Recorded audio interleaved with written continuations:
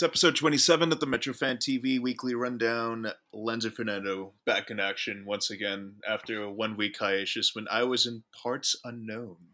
Where was I? I'm not going to tell you. Anyway, busy week today. Finally back in the win column after I think 5 games gone lost, and that feels. That feels all right, doesn't it, Fernando? I think it's been all right.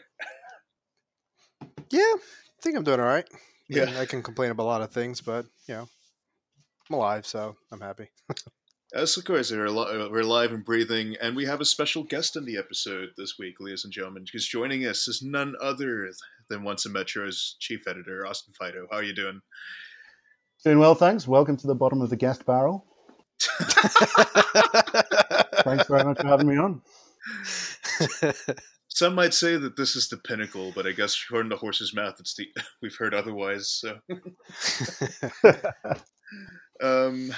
anyway, I think we find ourselves in kind of an interesting point in the club's history, right? I think from the opening weeks of the season, the expectations and the outlook that we've had in 2019 have kind of gone from very, very lofty to very, very gloomy in a very, very, very, very small period of time, right? I think anytime the club I think went on probably its worst winless streak, I think, since the 2017 season, which kind of tells you how much of an outlier that 2018 season really was. And finally got themselves back in the win column with, I think, somewhat of a, maybe a very pedestrian win against a weak Cincinnati squad, but a win nonetheless.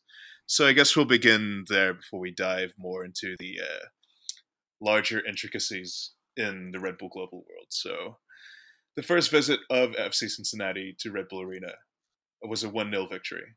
And I think the key talking point here going into this game was definitely the formation change, right? I think when everyone saw, I think, the lineup before the game that week, the immediate reaction was just kind of, I have no idea what the fuck this is, right? To be quite frank. 3 in the back was back. They opting with the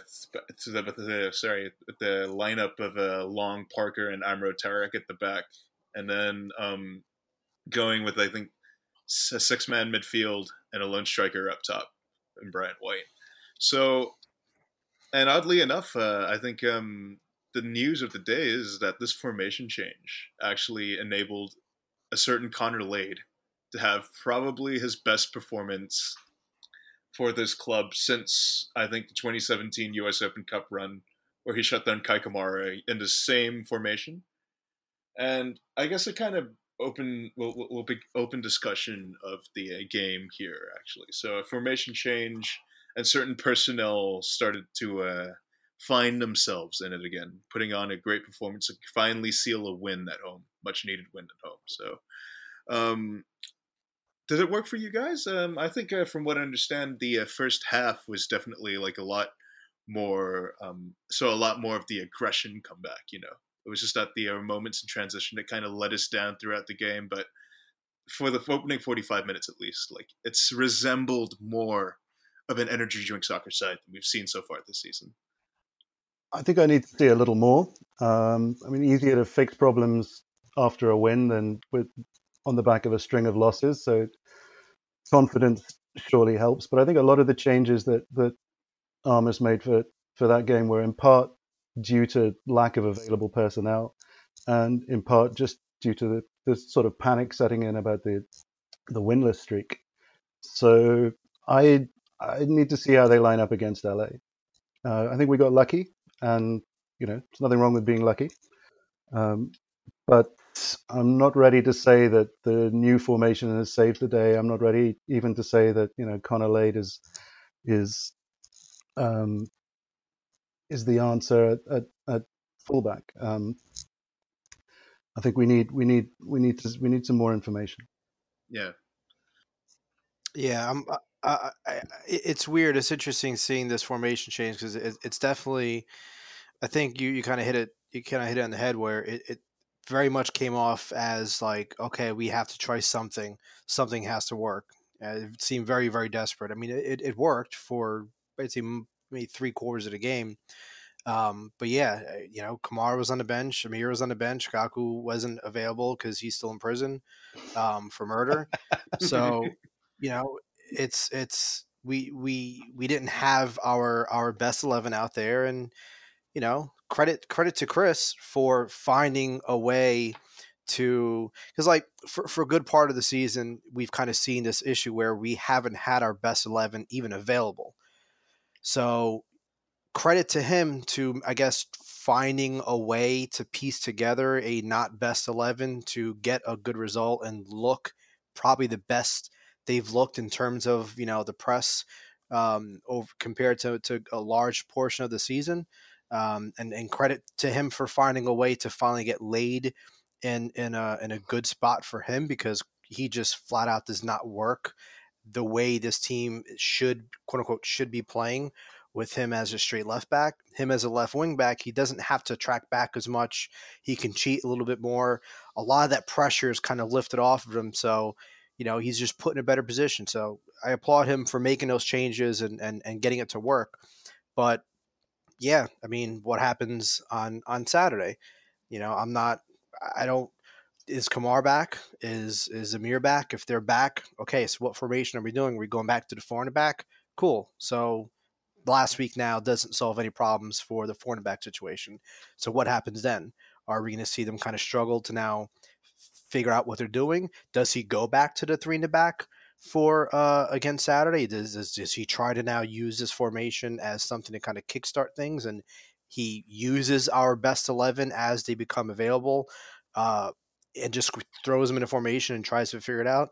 The only way to know for sure is if, over the course of the next couple of days. But this game, I think, is going to show a little bit into what last week actually meant.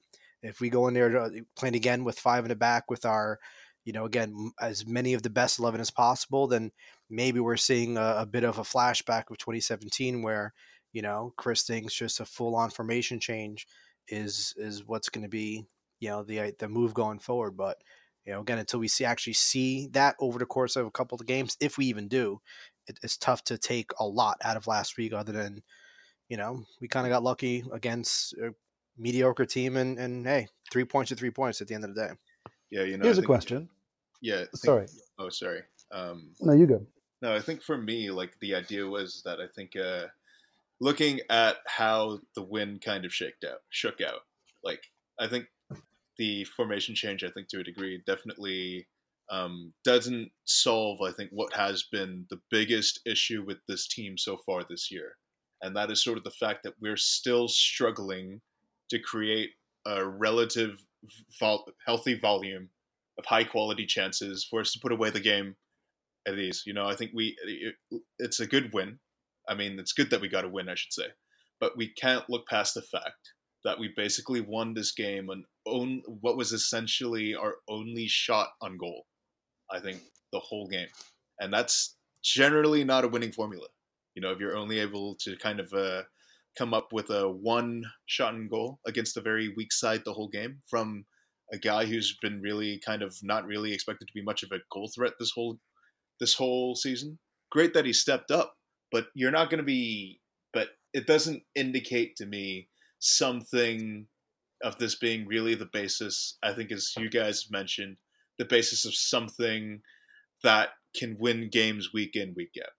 I think to a degree the luck was definitely there. If you look at the XG numbers for this game, Cincinnati actually outcreated us on today. They had, I think, a 1.4, 1.3 expected goal margin. Ours only came out to about 0.6. So on the day itself, the opposition were basically like out creating us on the day. They hit the post 3 times in the second half. That really could have had a chance to us kind of to drop it again, in the closing stages of the game. So, I mean, I'm kind of with you guys on that one. Win's a good one. But, look, I don't think it's a win that you can kind of extrapolate a consistent winning formula from, Yeah.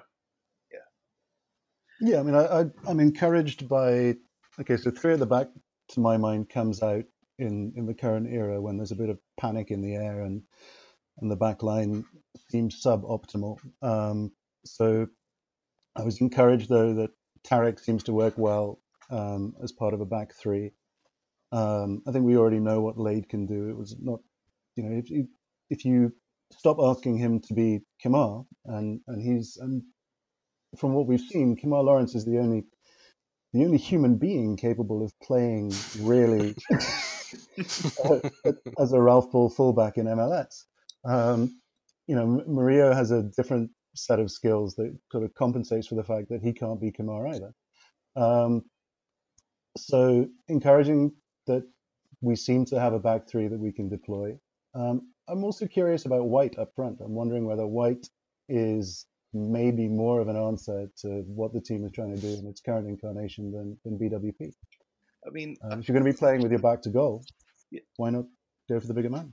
Yeah, I mean, that was sort of like the thing that I've been advocating for in this podcast for quite a fair bit of the season, is that I've kind of wanted to see the return of a two-striker formation with White next to either BWP or Matty Jorgensen.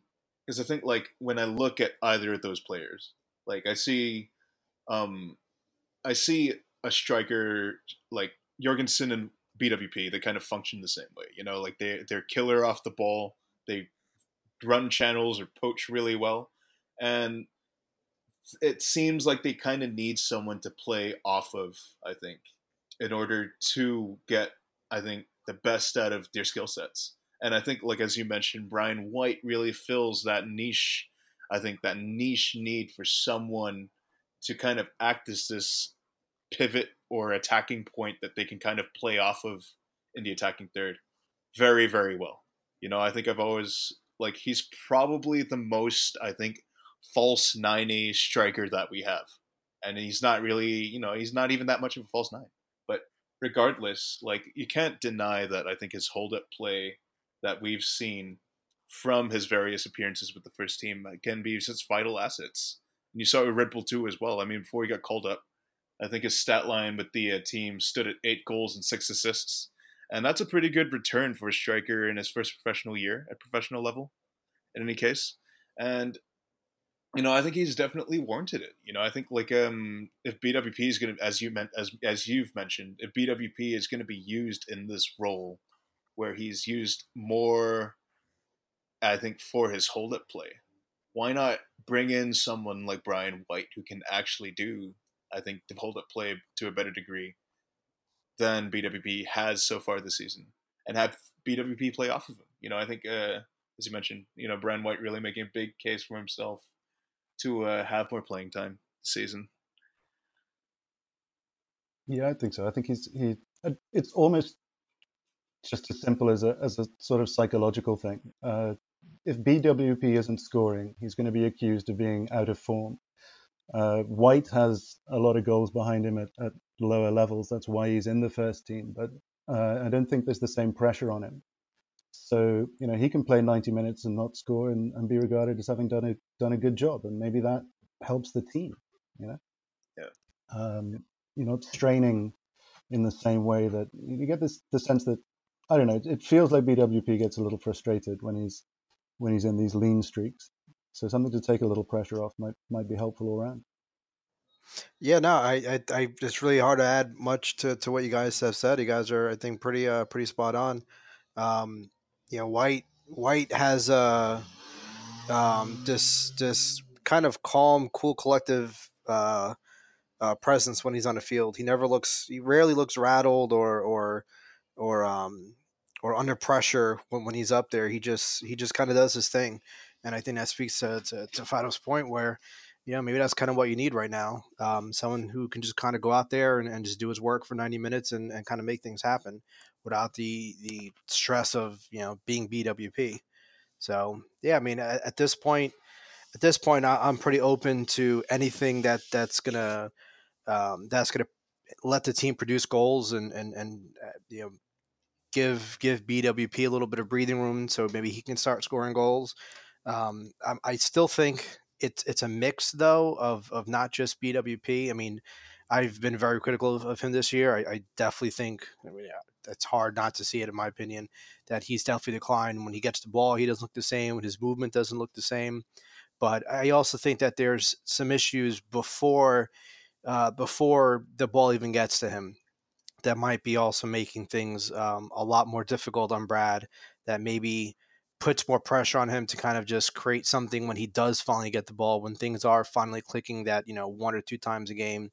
That's probably not helping. So I think in some ways, kind of sorting out some of the midfield issues will just naturally take off the pressure from Brad, because he'll just get a lot more chances in front of goal. And he's the kind of guy that rides on confidence. If he's getting one clean chance a game, I mean, that's tough for any striker. But if you give Brad, of all people, the chance, 4, 5, 6 good chances a game, one of those are going in. One of them are going to go in. So I'm all for changing things up and mixing things up a little bit up top. But I think the bigger issue is probably fixing what's going on in the midfield, especially in that in the first couple of moments after transition. That'll just kind of give Brad some more chances. I think there was some pretty interesting sets of data that got released recently with regards to the midfield issues, actually. And I think two things stood out. I think these were graphs that we took from Chuck Ho, I think, on Twitter at Tactics Platform, which is a great follow if you're into the analytics side of things. And, I think it's clear that the midfield issues not just stem from defensive pressure, because I think it's clear that when you compare the 2018 to the 2019 team side by side, that the pressure higher up the field's kind of, kind of fallen off a little bit, right, I think, this year. And as a result of that, we're not really kind of generating transition or turnover moments as intensely as we were in 2018.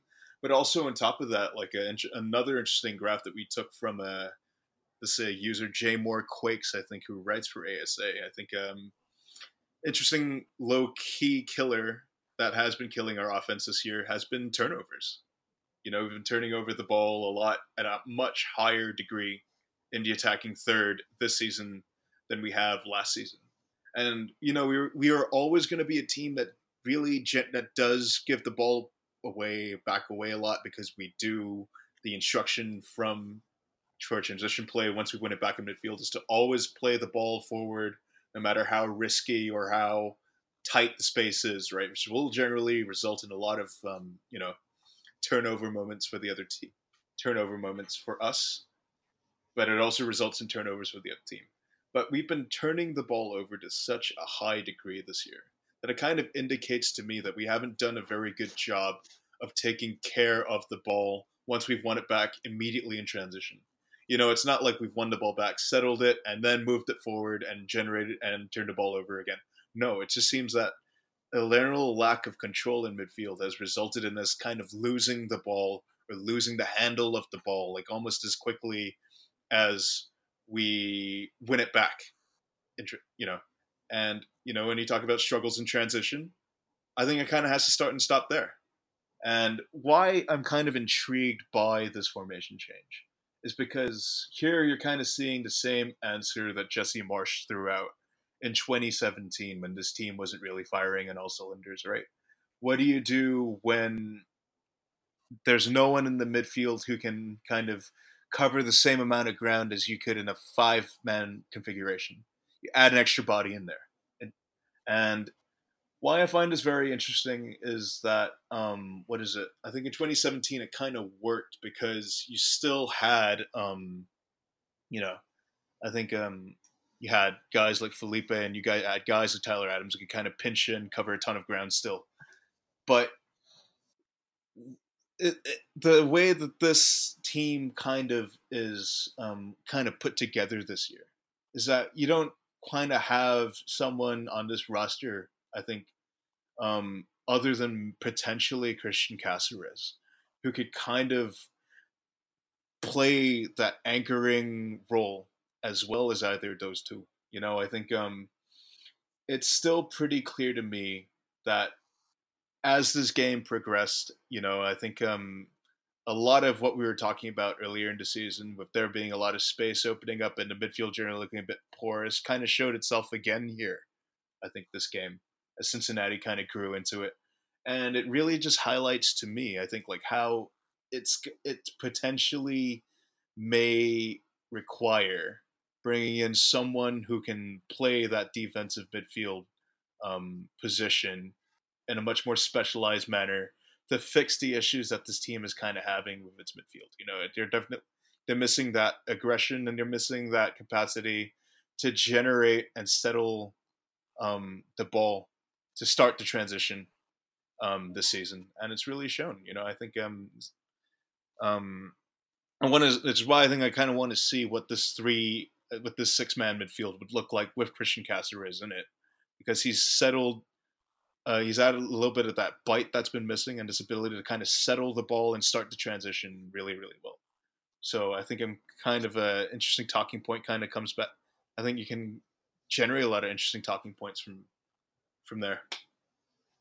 Well, the first one for me is what are we? What is our identity? Are we a team that still doesn't really care about possession, isn't sweating turnovers, is just trying to get high up the field quick, or are we trying to be more patient and look after the ball a little better when we have it, so that we're no longer the sort of team that opponents feel they can just give the ball to, and that's the best way to neutralize us. And I think, you know, a team that is losing is going to generate a lot of sad stats, but ultimately, are we coughing up the ball in bad positions because we just aren't playing very well, or are we coughing up the ball in bad positions because we're not advancing, we're not trying to play as high up the field as we used to? And is that the root of the problem? We've kind of come loose from the identity that had worked previously.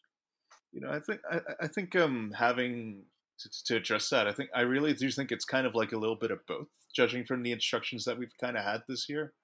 Because you know, the buzzword that's been used a lot this year is deliberate passing, right? I think a lot of the things that we kind of saw, I think, from the manager and how he wants to play is that they want to be a bit more deliberate with how they kind of attack going forward. But the general early returns that we've kind of seen from that haven't been very promising, because this is a team that's not really built to kind of be a bit more methodical in possession. You know, like I think it's always been from 2015 to 2018. Once the ball's been won back, bang, you go, boom, you go direct as possible, and you try and make it to the goal as little passes as possible. But you're not really seeing that as much this year. And I think, like, when I talk about turnovers generally being a bit higher this season, I think like it's kind of a result of this deliberate passing mechanism, or like a tactical instruction, I think, kind of not really paying dividends. You know, like I think with the slower, the ball being kind of moved a lot slower, results in the opposition defenders not really being caught out of position as much as they would if we were like just going from the word go, boom. But it also kind of results, and as a result of that, as a result of them being a bit more settled, you know, I think now the defenders kind of know what to expect from us, you know, and they can adjust accordingly. You know, I think, yeah, I think that. I will say it's kind of funny. You know, there's all this talk of this team becoming like some possession based team, and you know, part of being a good possession team is you have to be able to pass, right? Yeah. You have to be able to. I mean, that's one of the most basic fundamental things. So I kind of just chuckle sometimes at this idea that, you know, we're supposedly turning into this, you know, possession based team, and we are clearly failing at one of the most basic principles of that, which is just clean, smart, intelligent passing. So whether that's deliberate or not, whether it's a mixed bag, it's hard to say. I mean, if you listen to Chris himself talk in the match day videos and the you know training, you know, press conferences and stuff, I mean, he's still very much talking about them, about him wanting them to press and be aggressive, and he says he talks all of the EDS, you know, language, I guess, but then you do hear these little sprinkles of you know, being more patient, sometimes knowing when to slow it down. So there's clearly some kind of instruction to, at the very least in certain moments, maybe not be as frantic, and maybe be a little bit more precise, and and targeted in what they're trying to do in that transition. And we've talked about it here before. Maybe his communication on that is just not well, or maybe it's just how he's trying to get them to do it is just too conflicting for what they've kind of learned to play, which is kind of chaotic at times. And maybe that's why we're seeing that transition suffer. There's been a lot of games this year where you see them trying to press, you see them pressing. Even if they're instructed to play a little deep, they're still pressing deeper more often than not. There are some times where you're like, why aren't they pressing at all? But it just seems like there's this kind of state of confusion of what are they? What is this team really supposed to be? Is the idea is Chris's idea for us to still be pressing, but with some kind of asterisk in certain moments? That seems to me, at least, to be the most likely thing. But we just haven't seen it really work so far this year, and I'm not sure it can work. But it's I don't know. There's just the most, for me, the biggest question is just to hear from Chris flat out, like, I would love for someone just to flat out ask him, what has he changed? Are you trying to slow the press down? Are you going away from the press in certain moments? I mean, to me, that would probably be the easiest way to find out the solution for what he's trying to do. But it's been tough to kind of piece together exactly what they're trying to do and what this team is, quote unquote, supposed to be doing compared to last year and now under Chris Armas. I think he's trying to win that game that the last couple of years has ended our season. He's trying to win that game against a team that knows we're going to come out and try and be fitter and faster, and gives us the ball and chokes us on our own possession. And I think he started trying to be clever about that in the playoffs last year, and he's sort of continuing from that, not at all successful outing against Atlanta, trying to crack the code of how to win that game, how to win that game where your opposition knows exactly what's coming. And it's not been particularly successful so far. In fact, I'd say since he's kind of adopted this or embraced, because he was trying things all the way through last year, but I think he's gone full tilt at it since the Atlanta playoff fiasco. And my concern, well, I guess the part I can't figure out is he overreacting to that one game? Which, if we carry on in this sort of form, we're not going to get to play anyway. Or are we overreacting to some early season teething problems? And they don't care about the Shield this year. They want to win some knockout tournaments. Yeah, I mean, I think we've kind of seen this echoed a little bit, right? I think Armas himself said that one of his coaching philosophy, like the guiding thing that guides his coaching philosophy at this moment, is kind of, as you mentioned, what do they do when the opposition decides to give you the ball and just say, forget it, we're gonna, like, I think he's definitely, he said it before the Chicago game, that we kind of want to be a team that can beat you both ways, beat you off the press, but also beat you inside the bunker and kind of, like try to just strangle the life out of the game and give the team the ball, but there, I think, as we've mentioned, and this may be a segue into our next segment, but we've mentioned generally that there's only been one team and one, I think, particular coach that has kind of managed to crack this formula successfully in the entirety of the Red Bull Global, hierarchy. And it's become, I think, a recurring phrase on this podcast the past few weeks, but Marco Rose's Salzburg. That's right, ladies and gentlemen, it's Salzburg time. Have been the only team, as far as to my knowledge. Well, that was like 30 minutes before you rolled out Salzburg. Yeah, it's a new record. It's a new record. Restraint. Like, usually it's come after the hour mark when everyone's just kind of given up and hearing us talk. But You made it to half an hour. That's right. We're talking a bit about Salzburg now. I mean, like Marco Rosa's Salzburg, again, the only Red Bull Global team, to my knowledge, that has kind of successfully managed to crack this possession, more deliberate building up formula. I think it's just as a result of the amount of playmakers that they have in that team who are comfortable in both pressing and in possession. I think but when we talk about possession in context of like a Red Bull Global team, it's not really this slow, methodical way of building up play, like playing Catenaccio and Serie A. No, it doesn't really kind of work that way, right? Like possession in context of a Red Bull Global team generally entails very quick, very decisive passing and movement sets. You're starting to see Red Bull 2 do a bit more of that this season, and it's kind of paid really, really good dividends. But it hasn't really quite clicked with that first team yet. And I think when you talk about incongruity between identity and manager instructions, I think you also kind of have to talk about incongruity between player selections and coaching philosophy. Because there are some people in the starting 11 right now who just simply aren't capable of making those decisions or making or moving or passing and moving in context of quick possession sets right now as you do in either Salzburg or Red Bull 2. And I think it kind of is another compounding variable here, is kind of a maybe, like, does Chris Armas also kind of have the players to pull off what he wants to pull off?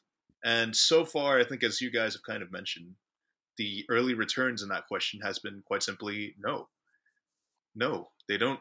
Yeah, there comes a point in the season where you have to kind of shelve the stylistic ambition and go for points if you started to fall behind. And I think that's what we saw with the formation change against Cincinnati. They're never going to entirely step away from their tactical identity, and Armas's twist on that I don't think is going to get entirely jettisoned. But at some point, you have to start being a little bit more pragmatic, and I think that's what we saw with, I guess, what we're calling a 3-6-1 against Cincinnati, and maybe that's what we'll see again, possibly a different formation tailored to whatever he thinks LA is going to throw at us. But there's no way he can. Well, we know he's not looking at the first 2 months of the season and patting himself on the back. And we can infer from some of the wild and wonderful rumors that were floating around that he's coming under a little bit of pressure. So he's looking for points on the board, and I assume he will circle back to trying to impose whatever. Maybe it's the Salzburg vision. Maybe he just wants them playing like Salzburg. They're not there at the moment.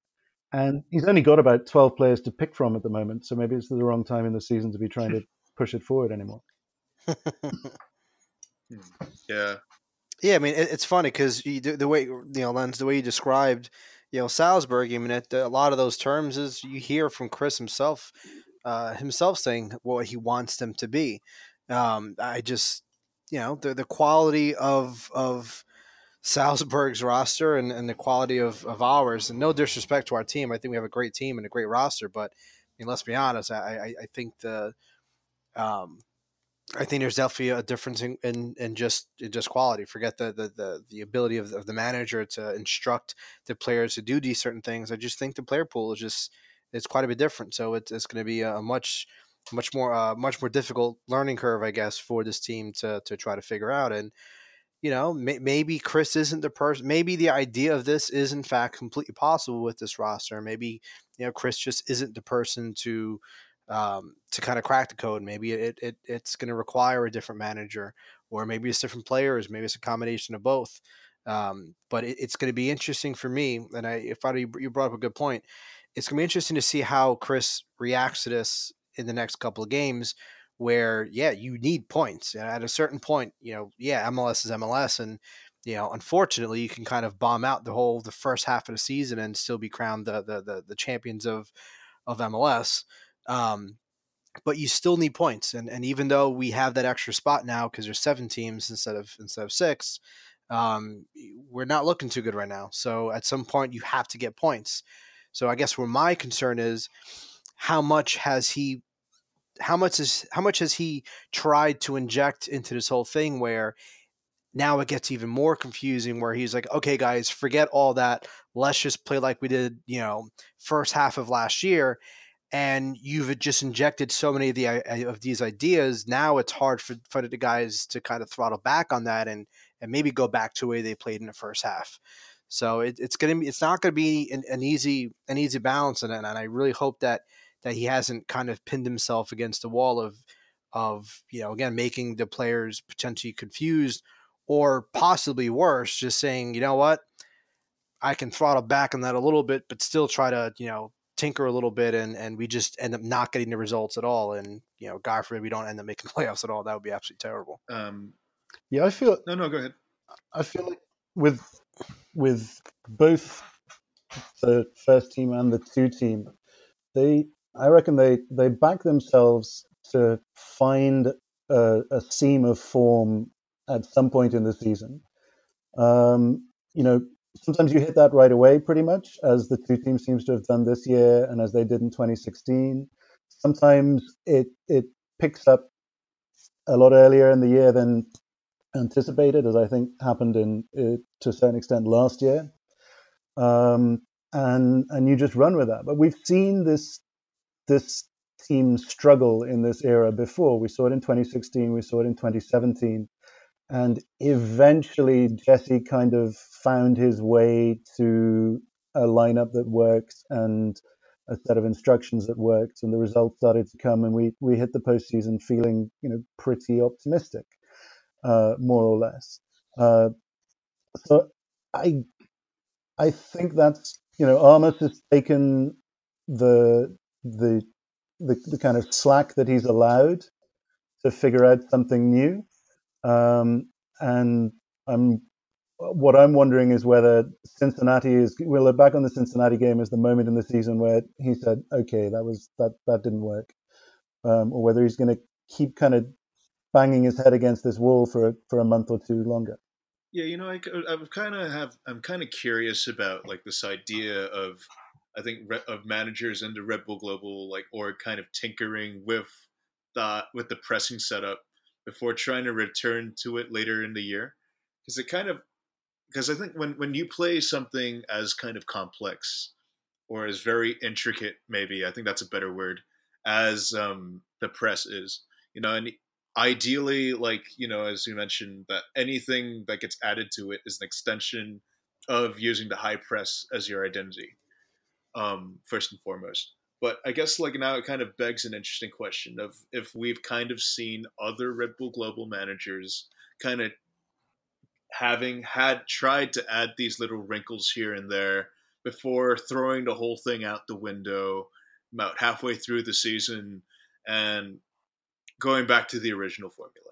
And I think off the top of my head, with regards to this, like, mid-season tactical changes um, didn't really come about from the last Red Bull manager that I remember who really used that possession buzzword quite a fair bit, which was Ralph Hasenhüttl.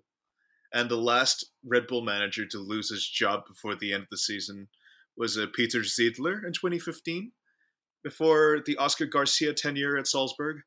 That kind of makes me which kind of makes me a bit curious, because I think, as I mentioned, like, mid-season change isn't generally something that you see with Red Bull Global, right?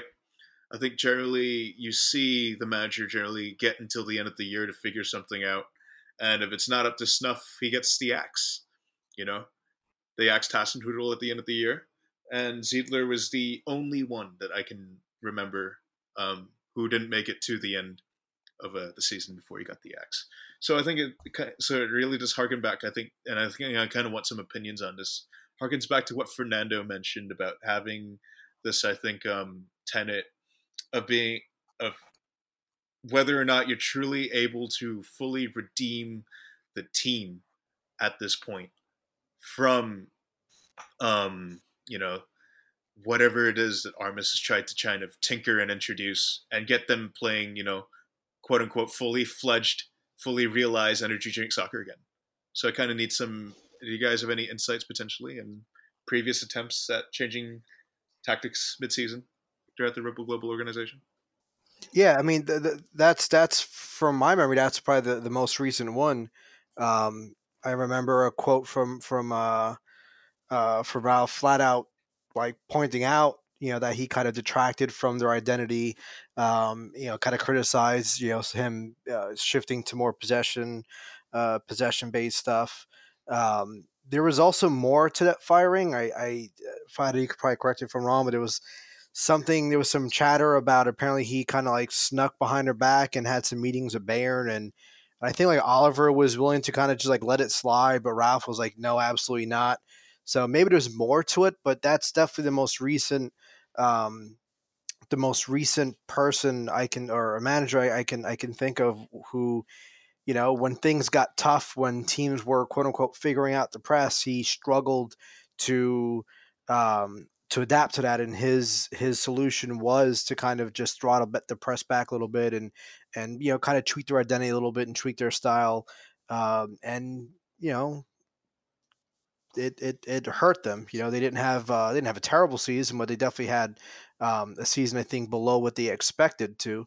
And yeah, I mean Ralph flat out, he had mentioned it at least on one or two interviews that I remember reading. He brought up the whole thing of him changing their identity a bit. So Yeah, I mean, I don't think they, as my handle on the Hassan Hüttl situation was that they didn't let him go. They didn't kick him out. They wanted him. Didn't it ultimately come down to they offered him a year and he wanted 2 years? And we now know that they were looking a little bit ahead. So maybe they didn't part on the best of terms, but it wasn't as though they chased him out of there. And I think the primary reason why we haven't seen a lot of change in mid-season, outside Brazil, which is a kind of outlier anyway. But the reason we haven't seen a lot of change in mid-season recently in Leipzig, Salzburg, or New York is there hasn't been a lot of reason to. The Salzburg has been winning everything for the last few years, seemingly regardless of who's in charge. yeah, Leipzig, yeah, they had Ralph got them up, and then the other Ralph gave them a magnificent debut season, and they took a step back, but they were talking down expectations in that second season in Bundesliga for the whole year. They kind of almost expected they were going to trip up a little. If anyone was going to get fired midway through, it would have been Jesse in 2016 or 2017. And as we now know, Jesse has, he has his hands on the strings of Ralph Rangnick's harp. He is the soccer son that Ralph always wanted. So Jesse was allowed to guide the team to a very, very pedestrian 2017 and say it was the best year ever, and suffered no repercussions whatsoever. that is true. It is interesting that we had a pretty decent drop from 2016 to 2017. Granted, we did make it to its Open Cup final, but we did have a pretty mediocre year in 2017, and we started 2018. I mean, and pretty much the best possible way anyone could have ever imagined. But yeah, that didn't seem to really detract the Austrian overlords in any way to I guess how they felt about Jesse, and I guess what he was capable of. So it's Jesse's probably an exception to this. I there's no insight from what I've seen as far as where Chris Armas stands in the eyes of uh, of Red Bull Global, but I don't think it's a stretch to say it's probably not. They're probably not in the same category in any way. I think he's on a But much shorter leash, and much shorter. yes, yeah, yeah. So I was gonna. That's pretty much what I was gonna say. I would imagine that he wouldn't have. If I would imagine a 2017 version, but under Chris Armas would not result in a similar, following year that Well, Jesse had. we now know that 2017 was basically when Jesse went off and mapped out this path to Europe. I mean, he came back from that break with the decision taken that he was going to do all the coaching badges, and uh, they lost. That was the year we lost Ali as well, wasn't it? Yeah. So there was a lot of change, but Jesse's position, they'd made a commitment, they made an investment. It would have been a bit awkward to fire him while you simultaneously were sponsoring him to go flying off to Scotland every 3 months. Yeah. So yeah. And then that's also when that, there's that strong theory out that Jesse kind of led that that coup to get Ali out of there to begin with, because I mean he pretty much spent that entire off season in Germany and Austria with Leipzig and Salzburg, right as all that stuff was kind of going on to begin with. yeah, exactly, and I mean it was that was the weirdest off season. That was the off season where the club had no official position on where Jesse Marsch was for like a week. Yeah. Like the official answer to the question, where is Jesse right now, at one point was answered, well, where has Jesse been? When he came back, when he landed just in time for the draft. The official answer to the question, where has Jesse been, was, he'll tell you himself tomorrow. Forgot about that. Yeah. And I don't think that's because people didn't know. I just think that's because there was a line that had to be produced, and it was going to be produced by Jesse. Yeah. I guess so. I guess it's kind of weird looking back at that 2017 season now, actually, and how kind of in flux it all was. But I mean, I guess now to kind of fully kind of get at the crux of what I think what I had in mind for this episode is that it generally does seem that this is uncharted territory for the project in New York so far, right? I think what we've seen from previous indications is that we generally haven't had to switch the tactical system much midway through the season, because we were kind of always riding off a winning formula. And for most seasons, 2015 through 2018, that press got us to the pinnacle in the East for the most part, right? So I guess what it kind of what makes this interesting for me is that now I think on top of the roster kind of being in flux, and the tactics and the players kind of not really coming, not maybe being the most congruous fit for each other. What also you kind of have to add to the equation is the fact that the architect behind all this, the brain that kind of helped this team navigate through those choppy waters in 16, 17 to become this fully realized juggernaut, or more fully realized juggernaut, I should say, in 2018, is gone. And now we kind of find ourselves in very interesting, I think, uncharted waters here with regards to the project in New York, because we're starting to see, we have a manager who seems pretty interested in trying to add these little um, bits to an already winning formula and not really getting back, not really getting good dividends being paid out in that. And B, like the question going forward is, will he kind of have the same mind, I think, or the same aptitude to kind of steer the ship back on course, either by getting them and reteaching the system that kind of guided them there to the top in 2018, and I think that's kind of going to make the difference for this season for me, is that now I think at this point a lot of it rides on Chris Armas, and it has been for I think most of this year, but now especially so. I think now I think which is why I think the LA game coming up this weekend is going to be really pivotal, because it's going to see if he's trying to guide this team back on the course that he kind of plotted out in 2018, or if they kind of continue on with this, this possession, this deliberate passing experiment a little bit more. And I think why I kind of want to focus discussion on this particular tenet now is because I think, to the fans anyway, it seems that these changes that Chris Armas has introduced have been detrimental, right? I think there's no other way to put it. I think by the way that this team has performed through the opening few weeks of the season, this has been there's been a detriment on the way this team has played soccer this year, and I think now and as a result of that, there's been talks. The system's gone, EDS is dead, the system is no longer the star, and we need to bring in, I don't know, like Lionel Messi or something to save our season, right? We need big name players to put butts in seats and whatever fuck shit nonsense have you. We're not as good as we were in 2018. All these talking points are going to come out. And, I think, I think this notion, there's this notion of people hitting the panic button as of now. And I think it's kind of, raised these issues about whether or not the system is truly beyond repair and whether or not it can be fully redeemed at this point. And what I kind of wanted to address with that is that I really don't think that the system, as it's played at the New York organization, is dead. If anything, last time I checked, from USL all the way down to the under 12s, it's very much alive.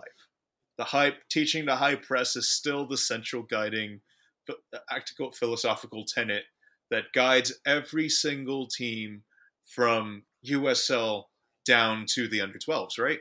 So the incongruity for me is that it seems to start and end the manager's instructions with the senior team, and a potential fix with either. And I think it would be rather sensationalist, in my opinion, to say that EDS or Red Bull Global has completely abandoned the team at this point, right?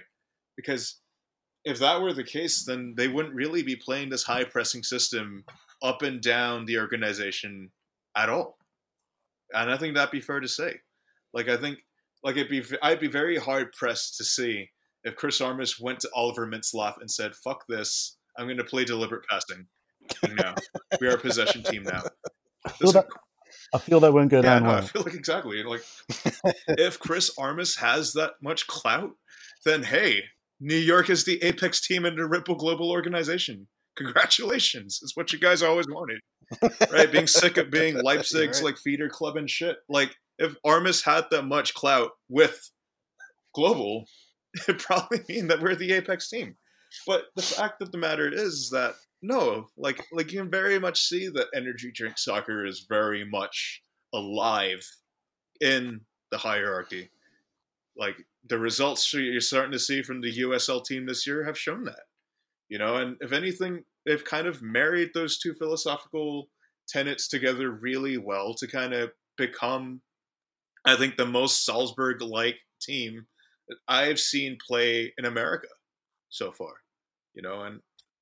And I think this is the strongest big picture. If you're Oliver Mintzlaff, this is basically the best New York has ever been in terms of the big project.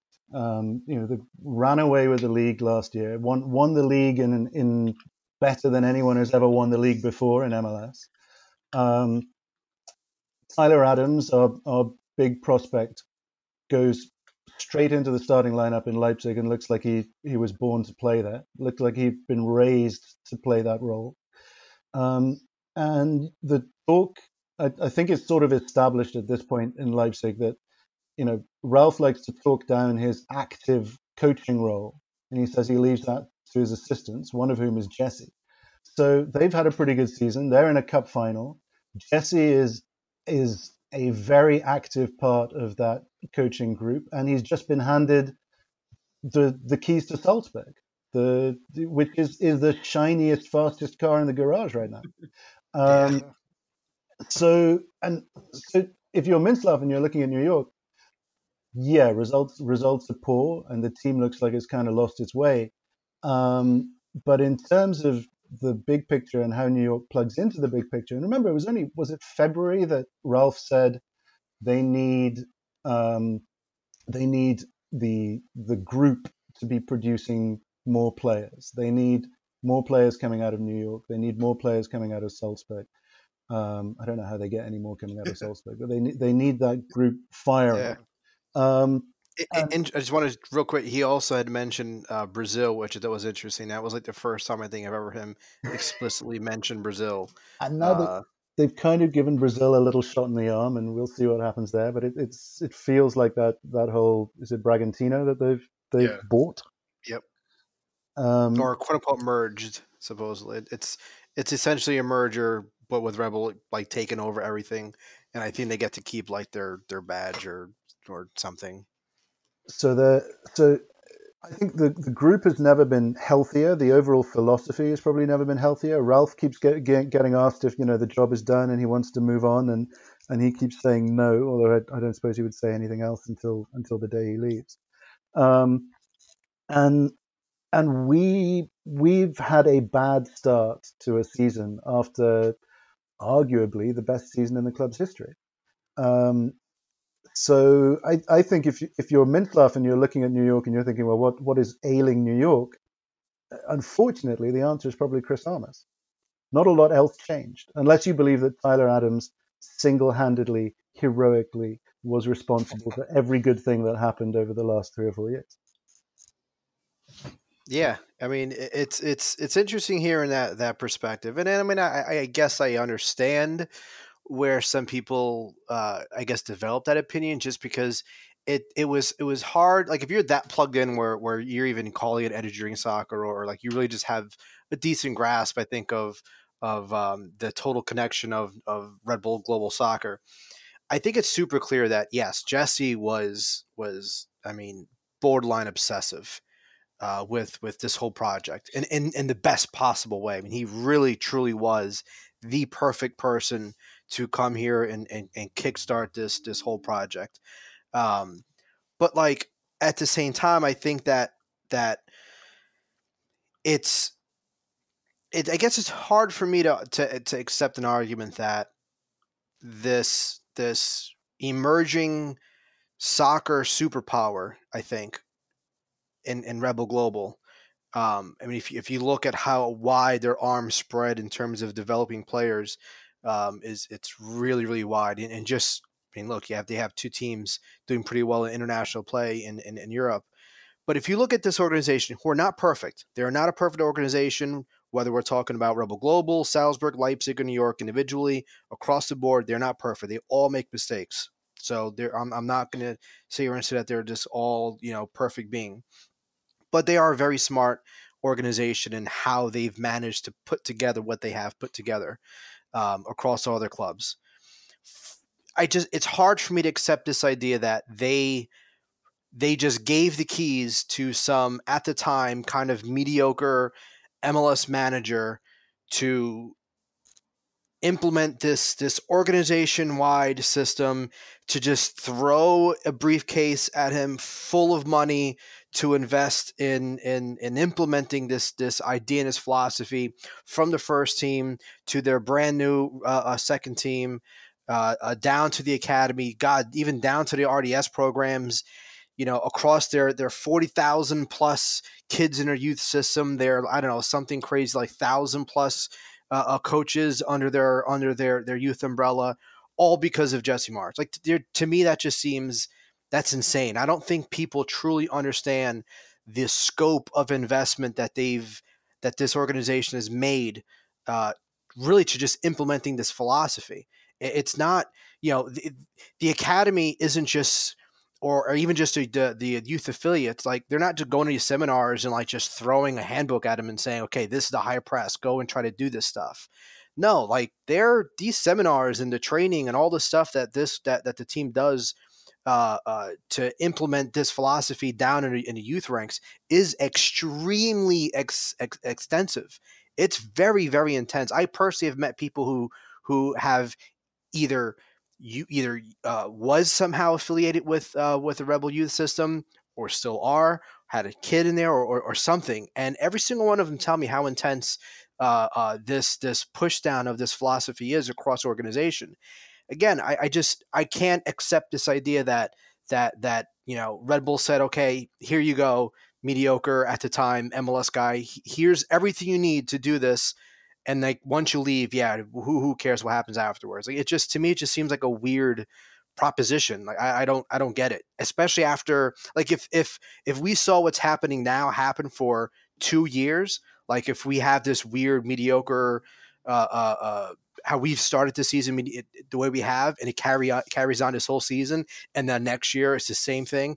I can okay, I'll accept that argument, but we're talking 7 games into the regular season, 7, and plus what, 4 Champions League games.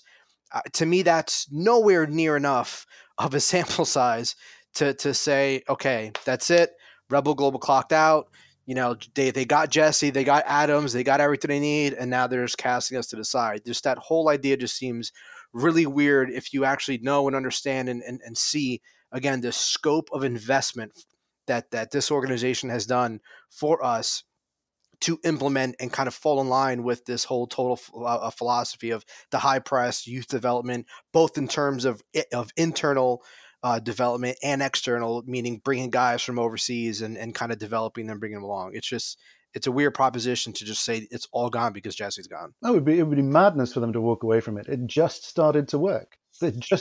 Last year it just started to work. They got what they wanted. They got a player through the pipeline into the first team in Leipzig. They got a coach through the pipeline who's now going to be head coach in the family in Europe, and they were the most dominant team points wise in MLS history. That we were always likely to take a step back from those heights this year. I don't think it was necessary to take such a step back, but and to a certain extent, Chris he's kind of the victim, I think, of a sort of shift in context.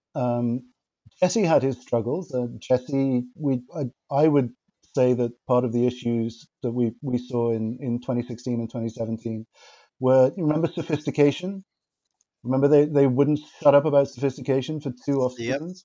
And the 4-2-2-2, and this was at the time when they didn't want to say Ralph Ball, and they didn't want to say that they were in any way, they barely knew that Europe existed, and Ralph Rangnick was just some guy who they might have heard of, but they were obsessively trying to get the 4-2-2-2 off the ground, and I think that was part of the reason why we ran into trouble in both those seasons, because it just didn't work, and Jesse came back to a formation that the players he had could understand and could work with. What we know now, of course, is that somewhere along the line there, Jesse became much more important to the organization than just the guy who's coaching the Red Bulls. And maybe he got a little more time and a little more patience. Maybe the underlying stats that are important to them just looked healthy that whole time. I mean, one of the things that's interesting to me this year is this is basically what happened in 2016, this start. And I remember in 2016 feeling I was on a bit of an island, saying that the team was terrible. And people were saying, no, the team's fine. The underlying stats show the team's going to be fine. Whereas for me, if you lose 5 out of 6 games, you're a bad team. Go win some to prove otherwise. And we're in the same position this year, except I don't see a lot of people saying, the team's fine, the underlying stats are fine. People are now reacting the way I had expected the fan base to react in 2016, which is, we're losing games, we're not playing well, something has to change. And I think it's almost a little harsh on Chris, because Jesse has got all the credit. And it wasn't Jesse who guided that team to home to 71 points. It wasn't Jesse who was in charge for the back end of the last season. But Chris, rightly or wrongly, and certainly this is the way he sets up in my head, I don't give him a lot of credit for what happened last season. The moment when I feel he really stepped out and tried to establish himself was when he fell on his face in the first leg against Atlanta. And he's carried some of that with him into this season, and he hasn't really successfully shaken it off. So at the same time, Mintzlaff and everyone in Austria can now go to any coach in the world, and this was really what was at the root of the Henry rumor, whether there was any truth to it or not. It got some legs because you can, in theory, now go to any coach in the world and say, look, you start out in Red Bull New York and you could end up at Leipzig. Jesse Marsch is on that path. He's been given that opportunity. If he succeeds at Salzburg, then he's either going to move on to Leipzig or do what every other Salzburg coach seems to have done recently and go to a team that's arguably bigger than Leipzig. And so I don't think Chris is getting the credit, and I think he's under a bit more pressure because not just because of what Jesse achieved, but because of what Jesse represents. Jesse represents potentially a new chapter for New York in the family. You can start a career in New York now and finish it in Champions League in Europe if that's what you want to do, and that route wasn't available before. It is now. Yeah, I think this brings up like an interesting point about MLS sort of being like this little testing / proving ground for managers that they're interested in bringing into, I think, the Red Bull Global umbrella, right? Because I think a lot of people, I think, to start the season, we're starting to wonder about what comes next after Chris Arbus. If the ship doesn't get right, if their ship isn't righted and he gets outed for whatever reason, right?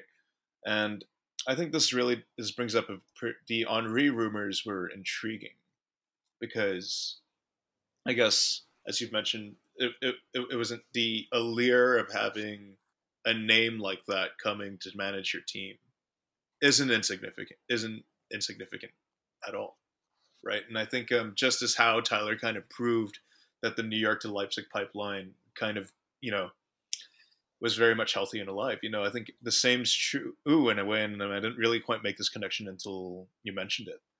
Jesse Marsch kind of does represent that for the coaching side of things as well. So not only are you kind of expanding the horizons for the amount of players that you can kind of bring in, because you can point to Tyler Adams, and you can point to Tyler Adams, and you can point to Matt Miazga and say, you can go from the MLS, you can go from playing in MLS, I should say, to the Champions League. If you do well, settle down, buckle, and do your job here, and we can bring you there. It's interesting that we can now say that for a coach as well. I think it's I think when we talk about it in terms of a potential replacement, you kind of have to wonder where it is that they're going to draw it from.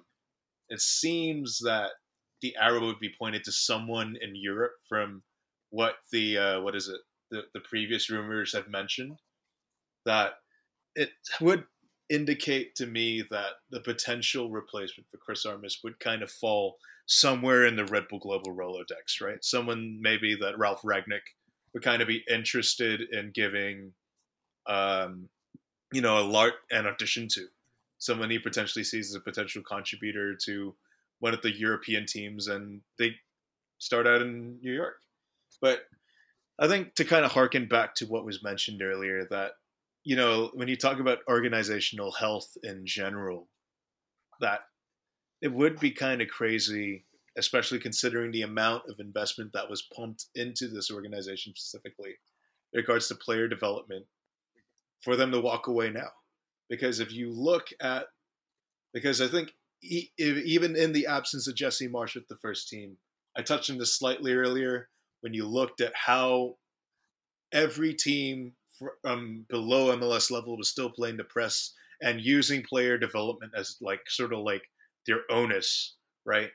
And I think when you talk about where New York fits into the Red Bull Global hierarchy from here going forward, is that, I think I had a little bit on an earlier episode where I said the end goal for us is for us to become Red Bull's, Salzburg, but in CONCACAF.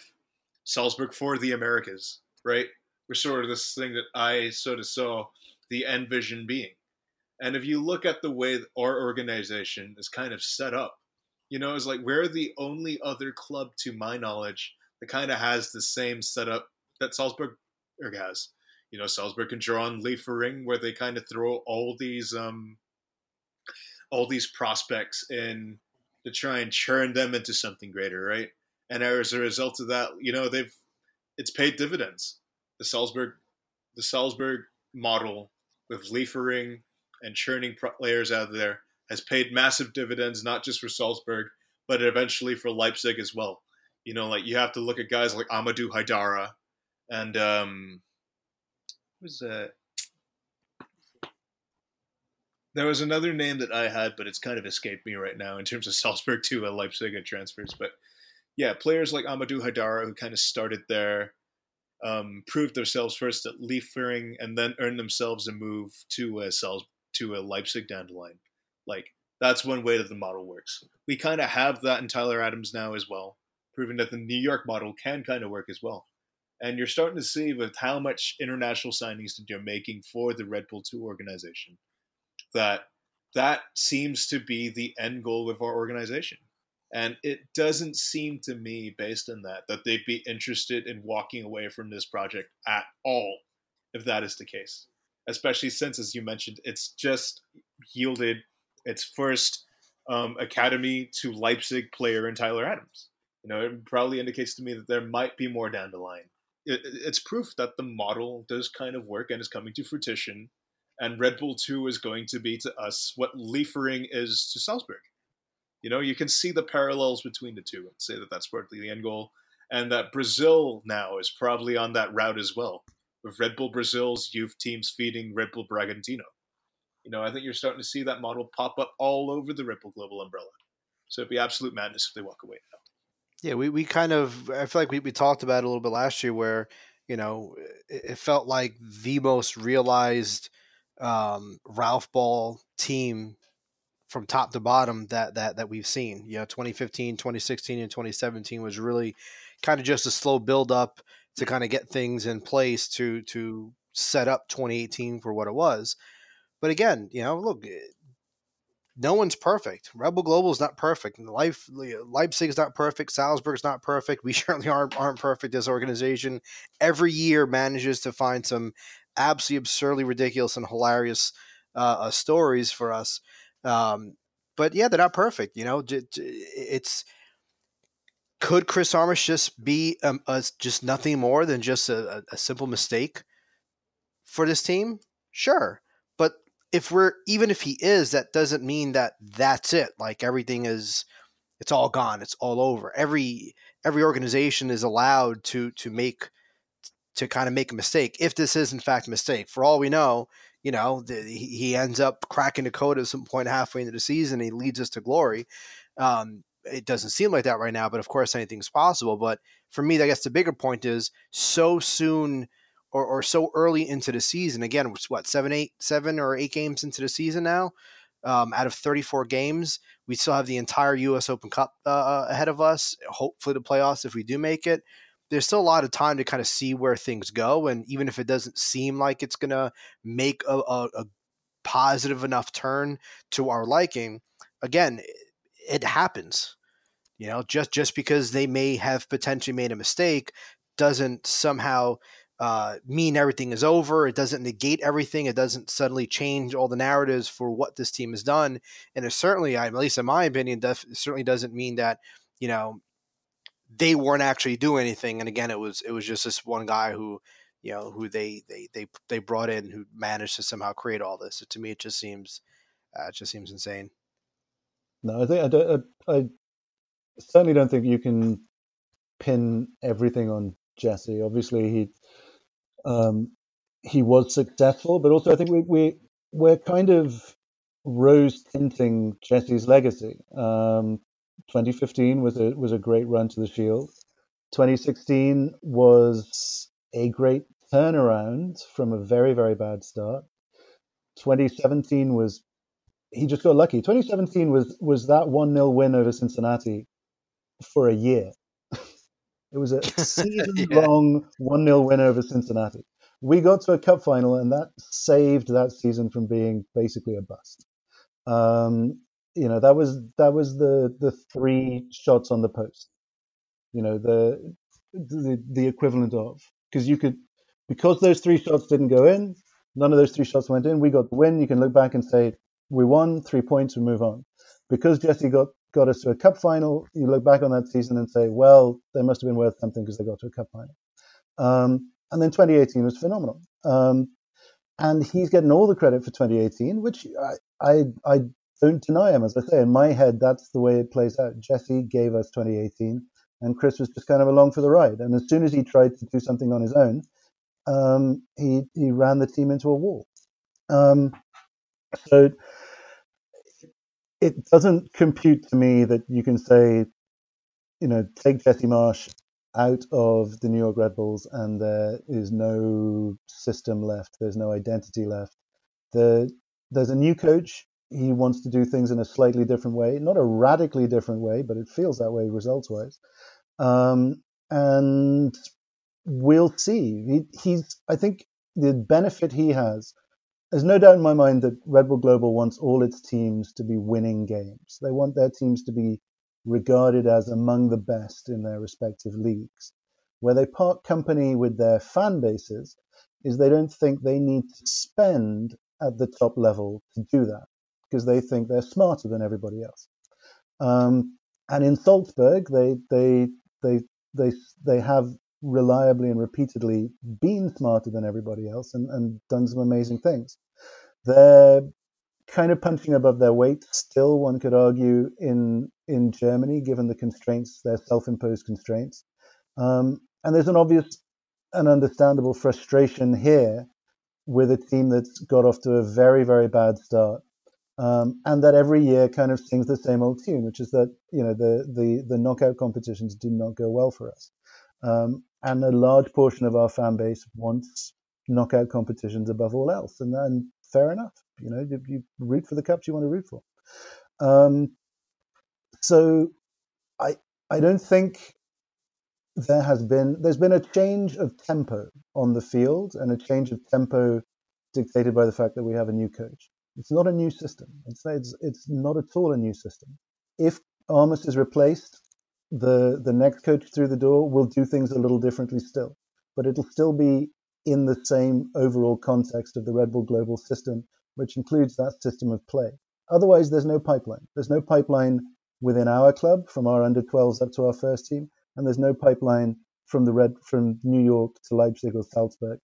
And at that point, then you would start to think, well, now Red Bull's just ready to sell up because they've lost we don't fit into the picture anymore.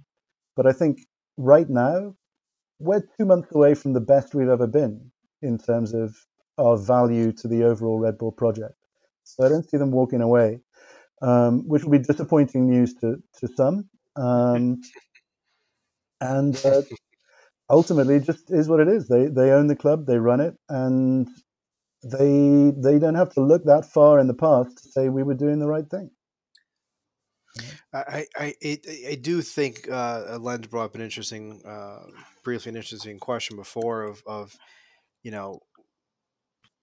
I guess at this point it's kind of up to Chris for how long that leash ends up being. If these result, I can probably convince myself that there would be a midseason change, mostly centered around, I guess how pissed Rebel Global is at his handling of some of the potential pipeline investments, like Kaku, Jorgensen, like Matthias, possibly exactly both of them, really specifically. Where if Adam, maybe, I mean, he's still really, really young, but obviously there was a lot of rumblings, a lot of crazy shit happened with Kaku earlier this year, and I get the feeling that wasn't the last of it, and this summer we might see some more Jam again. But regardless, I could see pressure developing more because, hey, you have these your two biggest investments ever really kind of going nowhere, and we don't like this. We're going to make a change more than we're kind of just not getting the results, and they feel like they need to replace the manager because of that. Now, that's probably not what fans justifiably may not want to hear, but I get the sense that's probably more the reality than them doing a midseason change just because, we're 8th or 9th in the table. So with all that being said, regardless of whether Chris doesn't turn this around, or if he does turn this around, but maybe it's just not enough, or there's other issues that they see where they just feel like, okay, it's time to move on from Chris, either again at some point in the season or at the end of next season, where do they go? I mean, I managed to convince myself of like some outlandish idea that maybe Henry could be possible, only if, because he's such a huge soccer nerd, they managed to convince him to like weaponize that for EDS, which piques my interest. If I'm being completely honest, weaponizing him for EDS is intriguing to say the least. I don't think that would ever happen, but that's really the only way I can convince that actually happening. So really, outside of that, I mean, who else? Like, who would come? Who would be the new manager? Would it be would Carnell get the a promotion? Would it be Wozniak? Would it be someone else? I honestly have no idea. Yeah, I mean, to me, like, that's why I kind of went with this whole like that this what is it? This theory that it's just going to be some obscure guy coaching somewhere in the Germanic countries that's on the Ragnick Rolodex. Someone he just wants to have a closer look at and see what he does in a relatively safe testing ground like MLS, right? Where there's kind of no fear of promotion and relegation, and you're kind of have a bit of a leeway to tinker. I think at least for the opening part of the season, same way that Chris Armas has. So yeah, I mean it's kind of all I really kind of have for that particular. It'll be yeah. I would expect it to be someone who makes us kind of scratch our head, even if it is an Henri sort where you scratch your head because you just don't understand why he, as an individual, would be interested in the project. They well, much like with players, the whole system, they back themselves to spot talent. They back themselves to develop talent. And that counts as much for coaches, I think, as it does for players. They brought Marco Rose up and gave him his shots, and he got too hot for Salzburg, and he's gone on his way, and he's going to be replaced by Jesse Marsch, who has the fans in Salzburg scratching their head, but they've got used to that. They're constantly presented with managers who they're used to that at this point. We got a continuity selection, and I would guess that unless results really stay stubbornly bad and they start to recognize that maybe the cratering of our attendances is related to the fact that it starts to be directly related to results, then they might be persuaded to let Chris go early. But I think given the fact that you can usually keep hope alive in the season all the way to the end, as long as you're in the run for the playoffs, they might let him run through the whole year and make a change at the end if it just doesn't seem to be working out. And it'll be someone we're not expecting. It'll be someone who doesn't necessarily fill us with a great deal of confidence. They might be an exciting name like an Henri, because if you're going to be bad, you may as well be bad in an interesting way. And Henri fighting with all the beat reporters and everyone in Austria would be a kind of fun change of pace. Henri versus Franco, God, right into my veins. Oh, yes. Let it happen.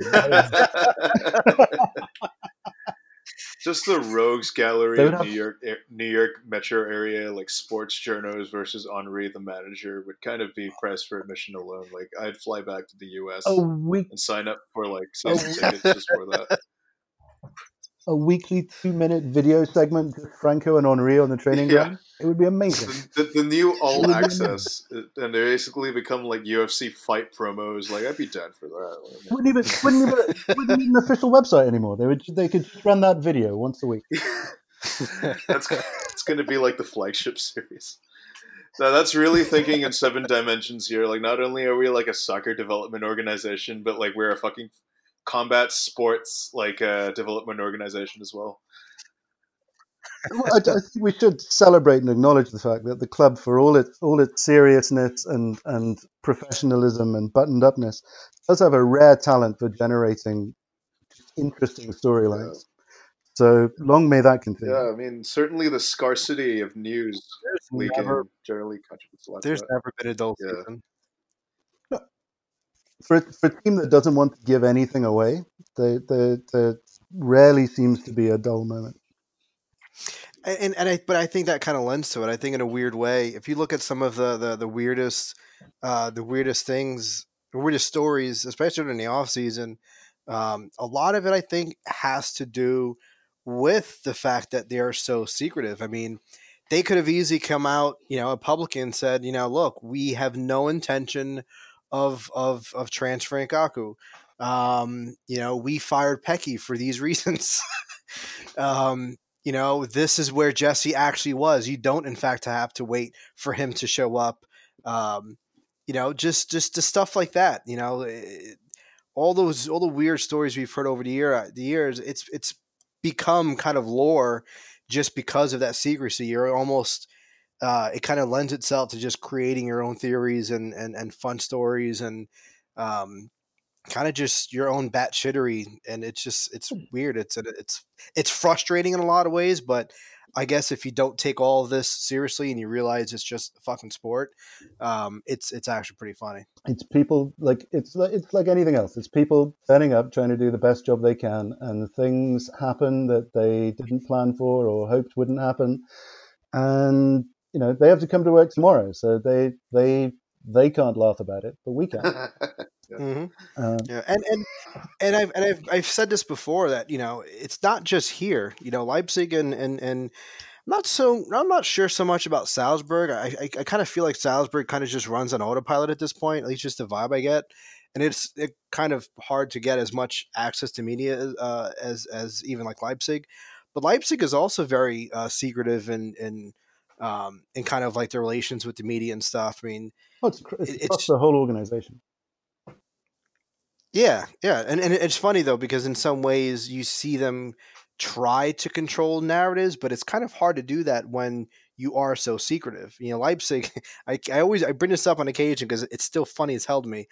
But there was a whole thing that happened with I forgot what news organ I forgot what publication, but there was that whole thing with Leipzig. I think Oliver or Ralph did like this long, extensive interview, and they wanted to get a copy of it. They kind of ran through it and they said, no, remove all these things and you can keep these things, to the point where they ended up just like scrapping the whole interview or some crazy thing like that. Yeah. I think that was a Rangnick interview. Although, to his credit, there was a great interview a few years back when Leipzig was just sort of threatening the Bundesliga, and a German magazine asked to interview him and very openly said, we're hostile to your whole project. And he gave them a ton of time, and they wrote a huge piece, which was basically just an argument between him and his interviewer. A polite, cordial argument. That would be a very Ragnick thing to do, actually, really. Yeah. He's a true believer. Yeah. But it's definitely interesting, though. Like, again, it's definitely not just here. It's the weird secrecy for everything is definitely an organization-wide thing. I mean, I don't. They don't seem to have attendance issues, at least in Leipzig. So I don't know if they had similar attendance issues, if they would be so, if they would be seeing tarps and stuff like that, and kind of the secrecy around there, even though they have at this point openly said what the tarps are for. But I mean, Salzburg, they get 7, 8, 9, 10,000 people in their 26,500 or 29,000 seat stadium, and it doesn't seem to kind of like really bother anyone over there. But yeah, I mean, there's just different things that you kind of hear. You hear complaints about with I guess some of the communication, and some things they say really dark. They say really stay really quiet on. Some things they kind of vaguely brush on. But yeah, just as a whole, the secrecy and kind of just the nonchalantness about a lot of stuff is definitely not just unique to here. Oh, for sure. Yeah, I don't really have anything more to add to that. So I don't know. Does anyone have anything else they want to add, or should we just move on to questions at this point to kind of wrap this whole episode up? Let's have a go at the questions. All right. So, yeah, as you notice, we haven't previewed the Galaxy game, so it kind of comes down. So I can do one really quick for you guys. Zlatan. Okay. Questions. First one coming from KC Jones at Grateful Shed 23. Thanks again for the question, KC. Lade had one of, if not the best game of his career. I'm happy for him. He works hard, and Lord knows he's taken a ton of shit from the end of last year till now. That being said, what does that really mean for the team when he's the difference maker on the night? We need more. And I think, as we mentioned at the top of the episode, yeah, I mean, like, the thing is that, like, what we saw against Cincinnati is that it didn't really quite address a lot of the issues that we've seen plague the team so far, right? Regards to, like, generally the lack of creativity, the lack of ability to constantly generate high quality chances, and as well as just trying to be a bit more, I think, aggressive in winning second and third balls in midfield and starting that transition well. But I guess one confounding variable potentially is the fact that Kaku wasn't available for this game. And he's a huge part in generating a lot of chances for this team. You could say that, I think he hasn't quite had the greatest of starts to the season, even before his suspension for apparently murdering that poor dude by beheading him on live television in Kansas City. But the fact of the matter is that he's still the main creative hub for this team, and even though he kind of started slow, like, the offense just doesn't really tick as much without him.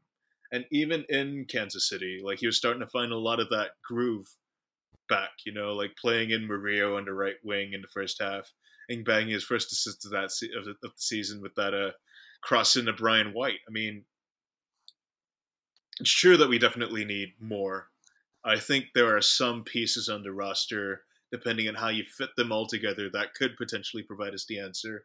But I also think that in order to properly solve the midfield issue, you may potentially need to bring in a specialized defensive midfielder to add a little bit more bite and steel in winning second and third balls again in the center of the pitch.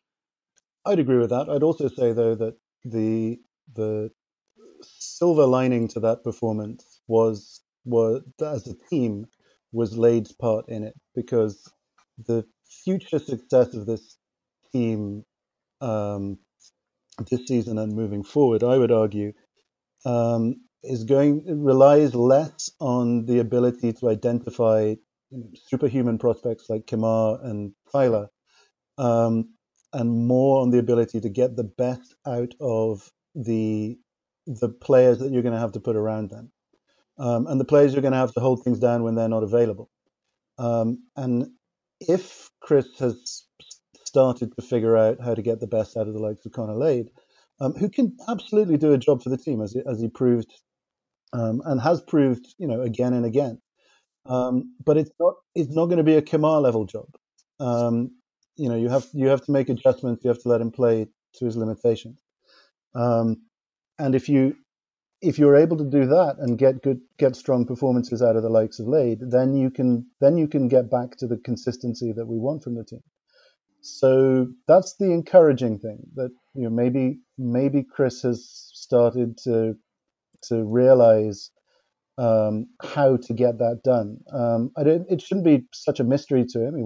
He worked with Jesse on doing it for the last 3 or 4 years, and it always seems to come down mostly to that question: what do you do when Kimar's hurt? What do you do when Kimar's not around? Who plays left back, or how do you deal with the wing backs?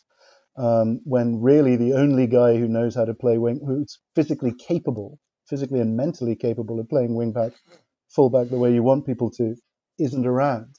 And Lade is almost always the answer in some shape or form. Weirdly, they almost every season seem to start from scratch, with the idea that maybe this is the year that Connor can be superhuman, and then he isn't, and then they kind of figure out a way to get him playing to his strengths, and things stabilize a little. So hopefully that's where we are in the cycle. Yeah, I mean, I mentioned before, kind of that. Yeah, I mean, credit to Chris for finding a way to use him the best he could. Like you just said, you're not gonna. There is no Kamar like player on the team really at all. I thought maybe you can get something out of that with Duncan, but no, we've seen that he just can't work as a left back. So yeah, I mean, finding ways to use your depth guys, to get results is really what is going to make or break the season. I mean, look, that's what made our season last year. You know, we rotated quite a bit, and the reason why we got those results, like a 4-0 win against Portland, is because we were able to kind of raise the floor of our players by putting them in their best possible position and putting them in a position to succeed and get results. So if we're starting to see now Chris Armas been able to do that, that's great. But it is true. I mean, Lade was the difference, and he was the only goal. He kind of redeemed himself from that goal, from that horrendous miss against Santos, in the Champions League, where he managed to hit the ball like 50 feet to the right of the post on the opposite side. So he redeemed himself, which is awesome. But yeah, that's who gave you the goal, and you had three post hits for Cincinnati. So we got a little lucky that game. So it's concerning, but it's still unfortunately kind of a wait and see. I mean, with results. Do we know what's wrong with Kamal? Do we have any idea? So that's kind of part of the whole thing with like the weirdness of like kind of the secrecy and everything. Because I mean, it went from an illness, or at least officially it's an illness if you look at all the injury reports. And I think at some point it was verbally mentioned that he had like the flu or something, but then it was also mentioned that he had a hamstring problem. So we still have no idea what the actual problem is. I mean, he's had something since what, last November? Yeah. Yeah, well, we found out in just one random sentence in like some article from Butler that he apparently had knee surgery, which was an awesome way to find that out. And that's when I think a lot of people kind of tempered their expectations as far as when he'd be back and really what we would see. And then we saw him for 45 minutes. Then he disappeared. My going theory is he, having had 2 knee surgeries, it happens sometimes. You feel great, the next day or a couple hours later, your knee feels like it's going to explode, and you're not as good as you thought you were. And then he was basically dead for a couple of weeks. And then all of a sudden he was, fine for that game with Jamaica. And then it's kind of back to, he's dying, but not completely dead, because at least he was on the bench. I don't know. It's weird. We know he's the sort of guy who, if he's called on or if he gets the chance to make the decision himself, he'll play. And his part of his problem is that I think he doesn't get enough credit for how intelligent his game is. So he's not as reliant on his physical gifts as people think he is. It's the way he reads the game that allows him to do so many extraordinary things. Which I think means that he's the sort of guy who maybe feels he can compensate for a little physical weakness here or there. So maybe the club is taking a longer term view of his physical condition than his country is, which might explain why he popped up for Jamaica. That's true. There was also that what was it, 2016 or 2017, where he kind of had a bad start to the year, and it turned out that he was kind of nursing an injury for most of that first half, and I think the manager from Jamaica kind of like pushed down on him a little bit, saying like, you have to do better than that. You can't just kind of force yourself to play or whatever. So yeah, I think that was camp. Yeah, he was chastised heavily by his coach at that point for turning up injured. I think the implication was if he'd let them know that he was injured, they might even have been able to kind of salvage a roster spot. But he will play if he's given an opportunity. And I would guess at this point, the Red Bulls know him better than anyone else, so they have a better sense of how to manage his physical recovery. Yeah, it might just be like a really like stringent precautionary thing, because they know that he's the type of guy who is just gonna, as you say, like play no matter what, even at the behest of his own physical, like his own well-being, really. And I guess if it's a hardline measure to prevent himself from like self-destructing physically on the field, then I guess sometimes you got to do the hardline measure. I don't know, maybe. Yeah, because once the role he plays and the amount of ground he has to cover, and the way we take for granted that other fullbacks should be able to do that. it's got to be punishing. Yeah. Sorry, I distracted from the questions. No, no, no. It's good. It's good. No. We're adding. This is it's on this podcast. Like we never really like what is it? Really we end up like creating questions like halfway through answering other people's questions, and we end up answering those anyway. So next one comes from a 2-pack from Enabong Ephraim. Thanks, Ben Mindstan, for sending this to. And what's the connection like between Oliver and Dennis? How often are they talking? Well, I'm sure they keep in touch over WhatsApp pretty closely. But I guess I guess when it comes with regards This to vision of like a Red Bull global group chat, WhatsApp chat, and Chris is the only one on there who doesn't speak German.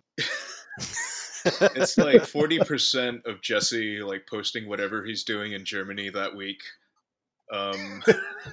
Trudel! It's like, yeah, strudel. Selfies. Like saying like I was at I like at some club doing like ecstasy and looking at like underground murals and shit all around Berlin for whatever reason. It's just him trying to talk to Adams, and Adams just saying like, "Dad, leave me alone." It's like, Jesse, I speak English.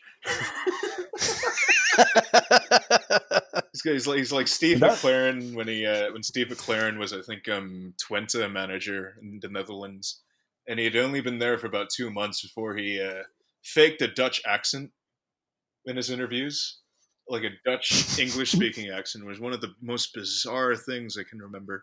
But I mean, when it comes to the connection between Oliver and Dennis, I mean, I'm sure Dennis does his job with like the idea of implementing the strategy from Global in New York, right? Like he's involved in identifying players that fit the structure, fit the system, and bringing them in, while also ensuring that the same's done for Red Bull too.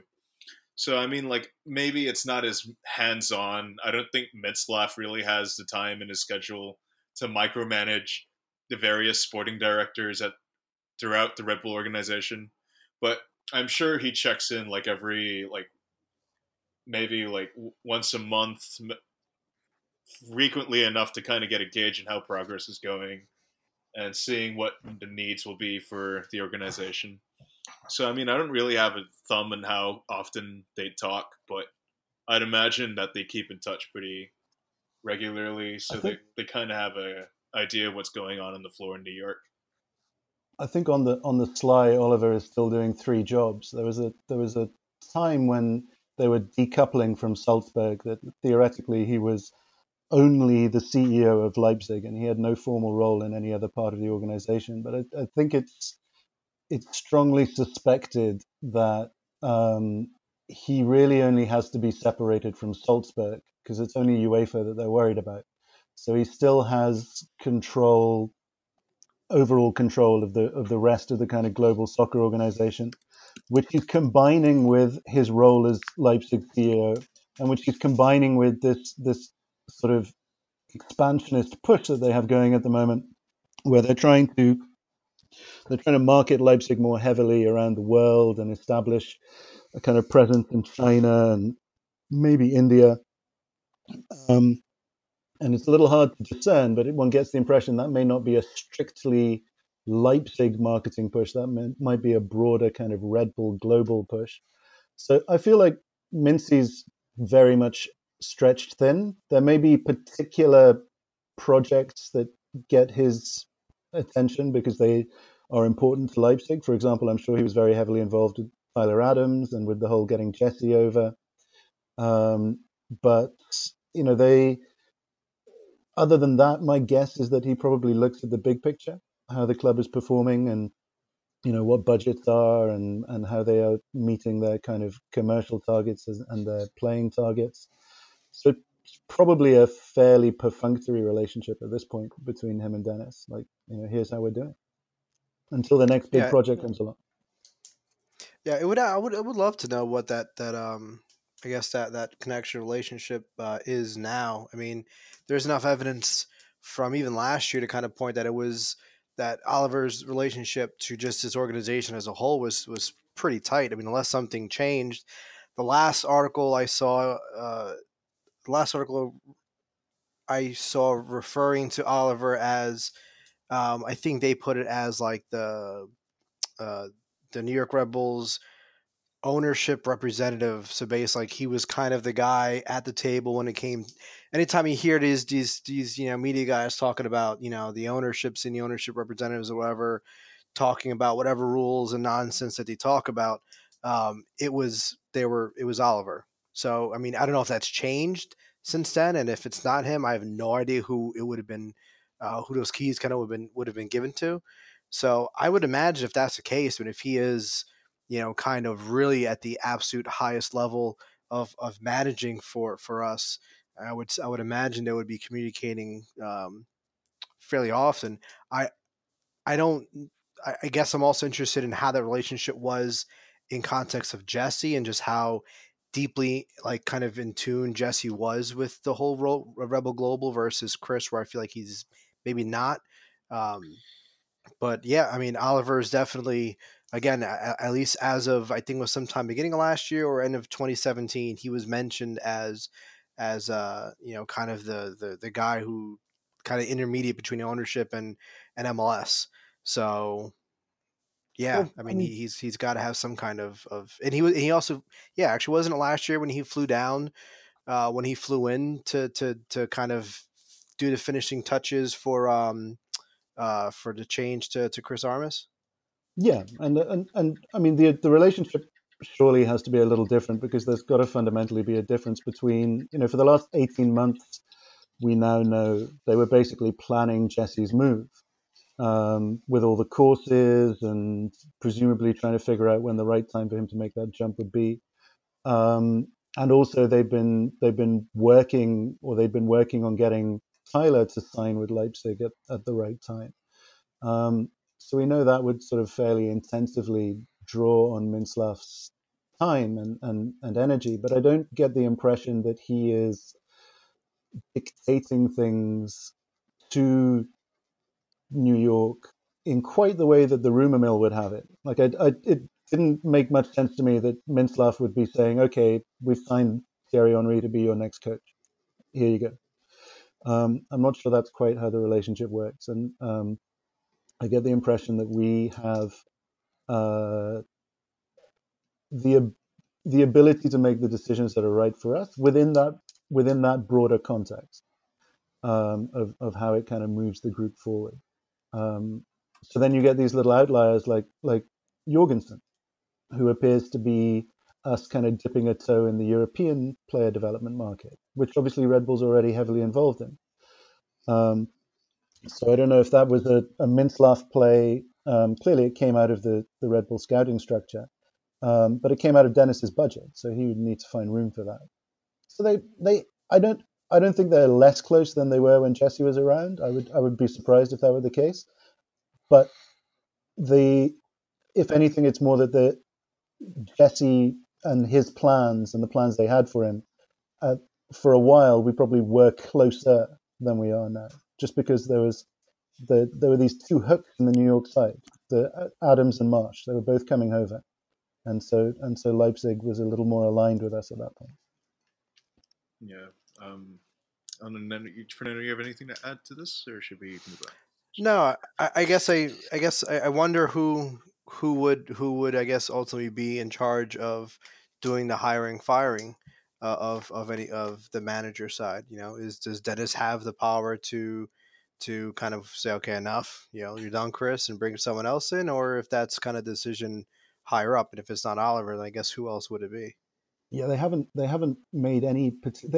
Even when they said that Minslav had stepped down and was no longer head of Red Bull Global, which they had to do to get UEFA's blessing, they didn't say who replaced him. Yeah, it seemed like it was like a retitling of anything. So it kind of really Yeah, he seemed like, well, I guess which is the Red Bull way. yeah. I mean, we did it with our academy, didn't we? Yeah, I mean, just unceremoniously dumping the academy director like halfway through the playoffs was a pretty interesting move. As was dumping the head of scouting and posting job posting, I think on LinkedIn or something. Like I don't know, like it was on a job portal either way. So yeah. Well, I think with regards to like making decisions on who hires and fires, like the only precedent that we have in this era is the fact that the manager succeeded in getting the sporting director fired in 2017, right? And that's why I think the way we've kind of seen it is that um, Jesse won the power struggle between him and Ali Curtis in 2017, and that involved kind of going, you know, to the higher powers to get it done. And behind that, he installed Dennis Hamlet as a, I think, the successor to Ali Curtis in his stead to try and bring in players that I think Jesse wanted. And so I guess we're kind of in uncharted territory there as well. It kind of does make me think that anything regarding managerial decisions actually does go up to a higher decision. And Dennis is kind of only really there more on the player procurement side so far. Like, I'm not really sure if he's the one who signed off on Chris Armas being brought in to replace him either. As that seems like that came from Global as well, because Mintzlaff had to kind of sign off on it, flying in to kind of interview Armas and then deciding that he's the one going forward. So that's where it kind of stands for me. I think it does kind of seem like it rises with a higher authority in regards to management changes. So I think that kind of brings us to our next question, the second of this two-pack. Is it possible that RBNY can hit the African pipeline that Red Bull Salzburg has hit so well? And I think initially my first reaction to this was I think that they were kind of more interested in using Liefering to develop their African prospects. But then, I think the Jorgensen signing really kind of threw a curveball into all these things about, I think, where they're looking with regards to talent that they can develop. And it seems to me that they're going to be developing, I think, talent throughout the organization where there's an organizational fit or where there's an open spot, right? So I think, Salzburg has nailed the African pipeline. The amount of guys that they managed to just, like pluck from out of nowhere to just turn into absolute like studs has to be commended, definitely. And I think it's the Jorgensen signing is an interesting precedent, as I mentioned, because I don't rule it out. So, like, say that they pluck someone, and they have shown in the past that they were interested in bringing in players from Africa to develop at Red Bull too, right? Like you had Hassan and Dan from Senegal, you had Zoumanis and Para, you had what was that? Wahab Akwe last season, the Ghanaian center back. He was there for a while as well. And even now, I guess, technically Jean-Christophe Kofi is from Africa, even though he grew up in the U.S. So now you have this Ivorian fella developing down at Red Bull too. So you definitely see Africa as being as a market of interest for our team, right? So you can definitely see that there's always been, there's always been a bit of an African presence at up and down New York's organizational structure. It's just that none of them so far, for whatever reason, have really hit first team level yet. But it seems that Kofi seems to be in a position where he's going to be the guy, or he's going to be one of the first where that happens. And I wouldn't rule out future more African prospects joining Red Bull 2 at the pipeline in the future. We've been trying, clearly. It just hasn't really worked out. I guess the Rainbow pipeline is maybe run dry at this point.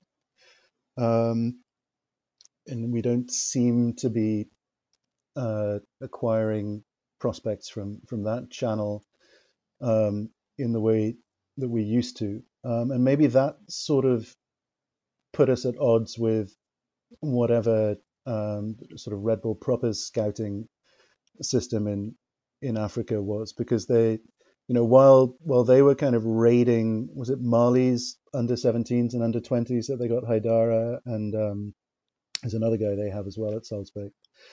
And while they were doing that, we were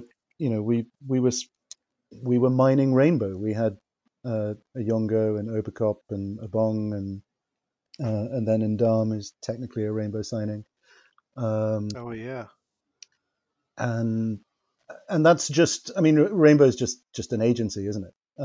Yeah. So and it's sort of its own scouting network and somewhat interesting and avant-garde player contracting system. Um, so I would say it's possible, and not only is it possible, but there's a lot of evidence that they've been trying. They got Akwai. Simpara was part of the same. Wasn't he part of the same Malian group as Haidara? Yeah, and Just yeah, I believe so. There was another kid, Diadi Samaseko. I think That's it's the the other one. guy. Yeah. Um, and they just haven't worked out for whatever reason. I wouldn't count Kofi in the same uh, bracket because that's a sort of intra MLS pickup, um, and I wonder whether they maybe have reasoned that maybe there are some issues there. Maybe they're not as good at making these guys feel comfortable when they're not sort of acclimated to living in America. Um, so they're maybe they've backed off a little bit for that reason. Kofi doesn't fit that at all. Kofi's grown up in America. He's for all intents, he's an American player who just happens to have been born somewhere else. Yeah. I guess, I think it kind of harkens back to this whole idea for me that you never really know where you're looking to bring in talent from, which is I think what kind of makes following this club so fascinating. Is that not only are you kind of tracking guys for the senior team, but considering the pipeline between Red Bull 2 and the first team, you're also tracking guys from all over the place potentially for the two team. I think that's what made guys like what is it, Edgardo Rito such an interesting signing. I think this offseason because they kind of just came out of nowhere. Like a little signings from elsewhere, not just in North America but in South America as well. In fact, the only place I think that we haven't incorporated anyone yet in the New York fabric is from Asia, really. And so far, they've seemed to be a bit more interested in sending all the Korean and Japanese prospects that they have to Liefering, where they start. But I think I wouldn't rule out if they find the right guy who has an organizational fit. If you potentially see some of those guys coming our way as well, I wouldn't exactly rule it out either. Yeah, I mean, if we're buying $2.5 million 18-year-olds now, then the world's our oyster, which is why Jorgensen I think is a really important signing. Not whether he does anything or not. The question is whether that speaks to a different sort of ambition within the club. Is he a one-off, or do they have that kind of money to spend on another teenager next year? Yeah, Thames definitely made a big difference in that. Daniel, do you have anything Yeah. to add? Or No, I mean, I think that was a good point. That you know, both actually about Tam and Jurgensen, those kind of signings are just so much easier to do. Look, he costs a little bit more money than what Verone did, and Verone was this big RGDP, and here Jorgensen is starting again for our reserve, for our second team. So just the naming conventions, the name, the the player designation, that the arbitrary designation MLS hands, I think has kind of changed things, and it's kind of changed the pressure and a little bit off of at least in some ways from those kind of signings. And yeah, I mean, if we start seeing more signings like that, even if it's not 2.5, if it's 1.5 or 2 million or whatever, then yeah, that certainly shows that I guess there's more faith in our side for that kind of development. And to Fido's point earlier, last year plays a big part of that. So as far as the pipelines, yeah, Salzburg is definitely tapped, I think, into pretty much everywhere you can imagine at this point. Definitely more than we have. So I would love to see them kind of expand the pipeline here a little bit more. But there's definitely certain areas where I guess maybe MLS kind of becomes more prohibitive than the club's ambition.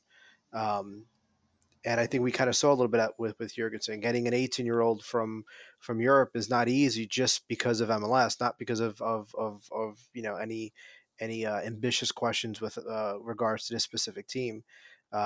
So maybe as things kind of change, we're able to kind of spread out a little bit more and kind of dip our toes into different areas. And specifically with the African pipeline, yeah, we've tried, but I feel like this team, I feel like if there's one big difference between like off the field, I guess, difference between New York compared to Leipzig and Salzburg, is we don't seem to do anywhere near as good of a job of kind of making these international players really, really welcome. I mean, I know Salzburg has like a dedicated team of like people who their sole job is to like get these new international guys like totally comfortable. And it definitely seems like we kind of have those issues where these international guys, like, they don't settle in as comfortably as maybe they should, or definitely not as comfortably as they should, compared to the other Rebel teams. We saw that with Verone. It seems like Aku had a little bit of an issue with that. We've seen a whole slew of other players with those issues. So yeah, I mean, I think before we start thinking about where we can extend the pipeline, maybe we should start questioning a little bit more. How can this organization better prepare themselves for those pipelines? Yeah, Yeah, no. we do seem to have an issue with helping foreign players settle, but it's a Youth World Cup year, isn't it? So the Red Bull Scouts are out there, and we are, as I said before, we're as close and as successful a part of the system as we've ever been. So maybe we get access to a higher caliber of prospect. Yeah, that would be kind of exciting, actually. That is a good point. With all the various youth tournaments coming up in the coming years, I think the Olympics might be kind of like a bit too high of an age group, but we have seen, 22, 23-year-olds come in to the system to kind of be developed into something greater than the sum of their parts. So between the Under 20 World Cup this year and the Olympics coming up next year, I think you could definitely start to have a lot of close looks coming from very high caliber prospects at international level who may potentially be coming to help contribute here. So yeah, it'd be pretty interesting to keep on your radar. And maybe this is the time to give that shout out to is it Omri Etienne? Omri Etienne, yeah. Starter on the Haiti U17s that the Rebels seem to be determined to ignore at the moment. Yeah, I mean, the subtweets have been coming hard from that one account, haven't they, about Omri Etienne? Well, but you got to defend your corner, don't you? but if it's already bad enough with one of them, like, can you imagine how obnoxious that account's going to get with two of them on the roster, with the various the Hydra that seems to be behind that account, like just going ham every time something happens down at academy level that basically no one has any access to. If we could have like 6 Etiennes on the team and Henri as manager, I would never stop watching Red Bull Twitter. I would turn on Etienne Balla's tweet alerts, actually, just for that. That could be the second aspect of the programming. You just give the Etienne family their their segment, and then you have Franco and Henri on the training ground, and that's it. Just give the Etienne family their own reality TV show, like keeping up with the Kardashians, but keeping uppies with the Etiennes, stuff like that. I mean, we need to develop a women's side so that we can rescue Derek's sister. Oh yeah, that's right. The clutches of NYCFC, or she's just going to have to do it the hard way and break into the first team on the men's side, which would be fun.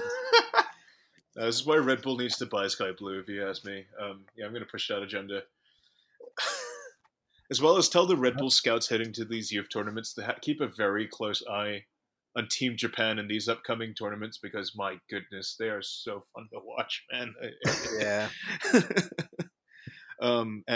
Any case, so I guess we'll move on to the last question in the mailbag from Alex Chang, friend of the show, host of You from 202, with the conceit that we are part of a larger overarching strategy from Red Bull, who want to implement a common philosophy across clubs globally. Knowing that there is room for innovation, Jesse Marsh's 3-back line, have you seen any other experimentation that might hit RBNY?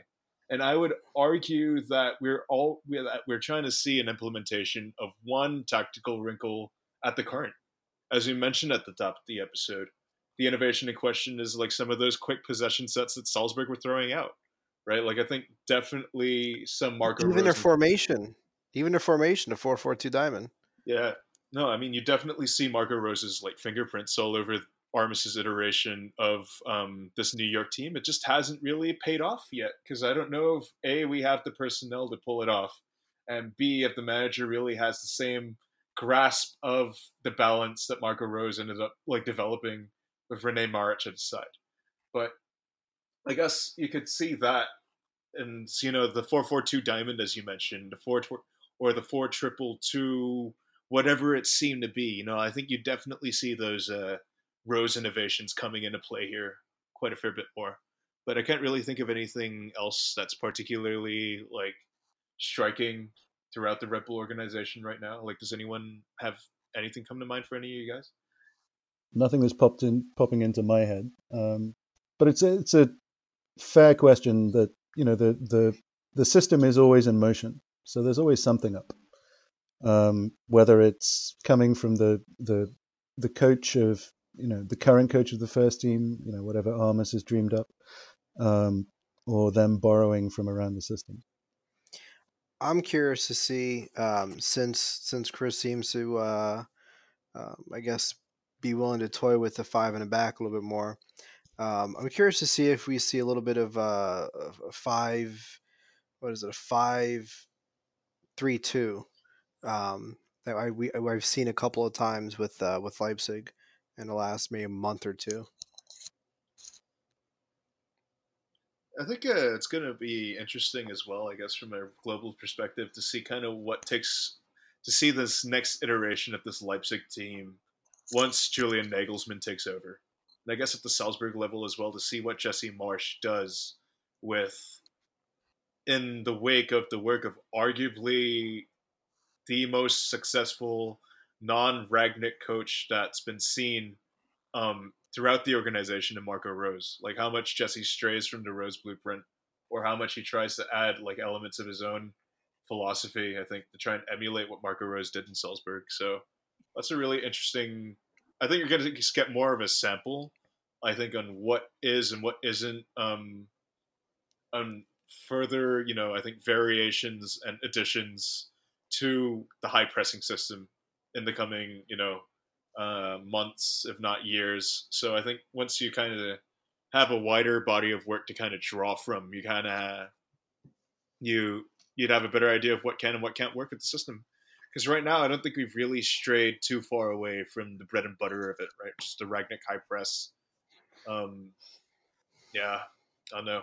Yeah, I mean, look, for me, there's a difference between just not pressing at all and trying to press, maybe with a different with trying to press and failing, and trying to press maybe a little bit differently and still failing. It's like I mentioned before. I mean, you hear, if you actually hear Chris talk about a lot of these games, he's still very much talking about being a high energy, high pressing team, attacking, playing fast, playing quick. But you definitely hear these other small little tidbits that make it clear that he is trying to do something differently. And from what we see, the most direct comparison is Salzburg, because we know that I've seen some of the games before where teams are playing direct, where teams are hitting long balls and they're switching fields diagonally, the way Columbus used to do to us a lot. He found a way to deal with it in a very, very successful way, and that's why they were as successful this year as they were and last year. So again, we don't know where the difference is. We don't know if this just can't be done because of personnel, because Armis just doesn't have the grasp of it. But there are definitely some similarities, I think, that we've seen in the beginning of this year of Chris trying to maybe pull from the other clubs. And I'm definitely curious to see if we start seeing more of that. Again, I've seen Leipzig play this like weird 5-3-2 a couple of times. Maybe we see that a little bit. Maybe we see just a full-on switch to the 3-6-1. Maybe there's something else, that he's got up his sleeve. Maybe we go back to the 4-2-2 or the 4-4-2 diamond, and one of the advantages of being kind of in this larger, I guess, family of clubs under the Rebel Global umbrella is there are so many resources that he can't tap into. He's not going to get resistance if he gives Jesse a call and says, "Dude, I need a little bit of help." I'm sure he has. I'm sure there's enough lines of support that Chris can go to if he felt he needed it, or maybe if they're offering some support and ideas to kind of mix things up. Um, so yeah, I mean, it's one of the many things that we just kind of have to wait and see. I think we're underselling Chris Armas' genius, and he really is the tactical innovator in the Red Bull family right now, because what he is doing is he is planning tactics for games that we haven't played yet. He is trying to win a game that we're not going to play until October or November, and that's quite the tactical innovation. It's not about today's game or tomorrow's game. It's about a cup final several months ahead that we may not qualify for if he doesn't get things figured out soon. It's very what is it? It's very anime, isn't it? Like just kind of punt the whole first half of the season with the expectation of winning things in the second half. Like I definitely see that in the annals of soccer manga out there. I think Chris is just taking like the second half of that Cincinnati game and overlaying it on tape of the Atlanta first leg, and he's like, "This is near perfect. This matches up almost exactly." I mean, I guess that's what they do in the video, in the 3 hour long video sessions that they mention them having, is actually just Armas kind of having like juxtaposing the first half over that Atlanta first half and saying, "Yes, this exactly." It's funny though, because there is kind of an interesting parallel here with even Jesse, with kind of being traumatized in some ways with a failed playoff run. Because if you guys remember in 2015, Dax very vocally criticized Jesse for not having a plan B against Columbus, and that, at least in theory, for a lot of people, was kind of what was behind Jesse's Galaxy Brain moments, um, and him even also trying certain things in certain games to I guess find a plan B, to find ways to deal with teams either breaking the press or bypassing the press, and he kind of stumbled into the idea of, well, just find more ways to press.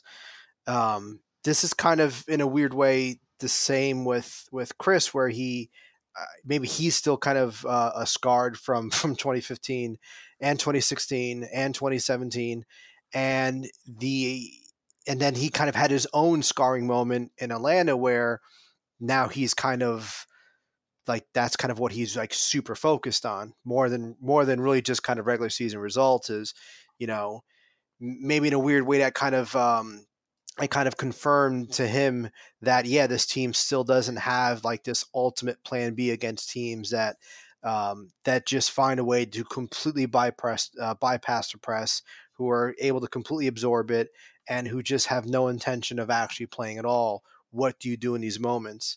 And so, yeah, for me, that's just kind of a loose parallel to Jesse, but they obviously handle it different. But they also had, I guess, different situations after those playoff moments. Yeah, but it's as you say, it's the same story more or less. And Chris has been there on the sidelines for the whole show. So it's not new to him. And here's hoping that he figures it out, and that maybe we lose 5-3 to the Galaxy, but that turns out to be the perfect game he's been looking for, that would have beat Tata last year, and we can finally turn the page. Yeah, I think that's where I am now. I think we need Chris Armas to get the catharsis he is seeking, so that the team can just move forward and start to play again. Yeah, no, definitely, for sure.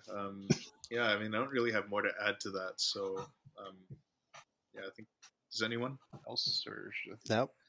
Yeah, I guess that kind of Nope. does it for us here. I mean, we hope he gets that catharsis against the Galaxy.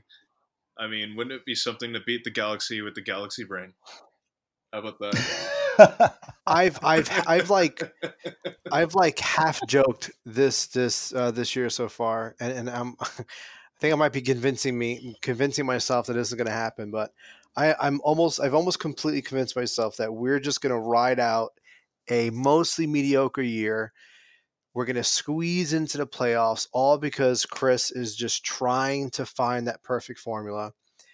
And then it's going to happen. We're going to win the cup this year in just the most like shithouse possible way. I mean, all you got to do to win the cup is win 3 games, right? And if he qualifies to the low seed this year, it's 3 games on the road, back to back. Which I guess I mean, it's tough, but it's totally doable. Your team's good enough. I'm sort of rooting for that outcome because he's looking at a really difficult year if it carries on like this. We're going to be on his back the whole way, and if he gets a cup at the end of this, I hope he just tears his shirt off and runs 3 times around the arena, just screaming, "I told you so!" Yeah. Actually, what if the dragging Connor Lade with him? What if the real Galaxy Brain is he's just convincing teams that like we're just shit again, and then they just naturally decide to play and not like try to bypass the press, and then that's how we ended up winning the cup. Oh my god! We're able to just play the way we did before. You just gave it all away, Fernando. You just I have to delete these files. God damn it! Wow, this is getting really soccer anime now, so thanks guys. Have you been reading Giant Killing? Is that what this is all about? Like oh dear. Yeah. Okay, so I guess looking forward to Saturday's game. It'll be the first visit of Zlatan Ibrahimovic to Red Bull Arena, so we hope to see all of you guys there. If not, I guess you're going to be seeing more. You're going to see the unrelating rule of attendance chat rule over Red Bull Twitter for yet another week. Which I don't think. But I think we'll take the moment to thank Mr. Fido. Thanks, Austin, for coming on the show and shedding some great insight on this episode. It's a pleasure. Thank you both for letting me talk a lot more than I probably should. It's okay. Our listeners probably say the same thing. On. Our listeners say the same thing to us at the end of every week. It's all good. Yeah, I'm surprised. I don't know how we still have listeners. So thank you guys who actually do listen to us. Yeah. No, you guys run a very fun show. Thanks very much for having me on. Right. Appreciate it, man. Appreciate it, Austin. And for me and Fernando, we hope to see you. Well, Fernando will hope to see you at Red Bull Arena. I'm not going to be there, as you fucking know. I'm across the ocean. So I will unfortunately be watching on stream. Whether it's a legal or illegal stream is up for you to find out, but I will be watching on stream. So always MetroFan TV saying peace out and tweet 69 to Franco Panizzo. Thank you and good night.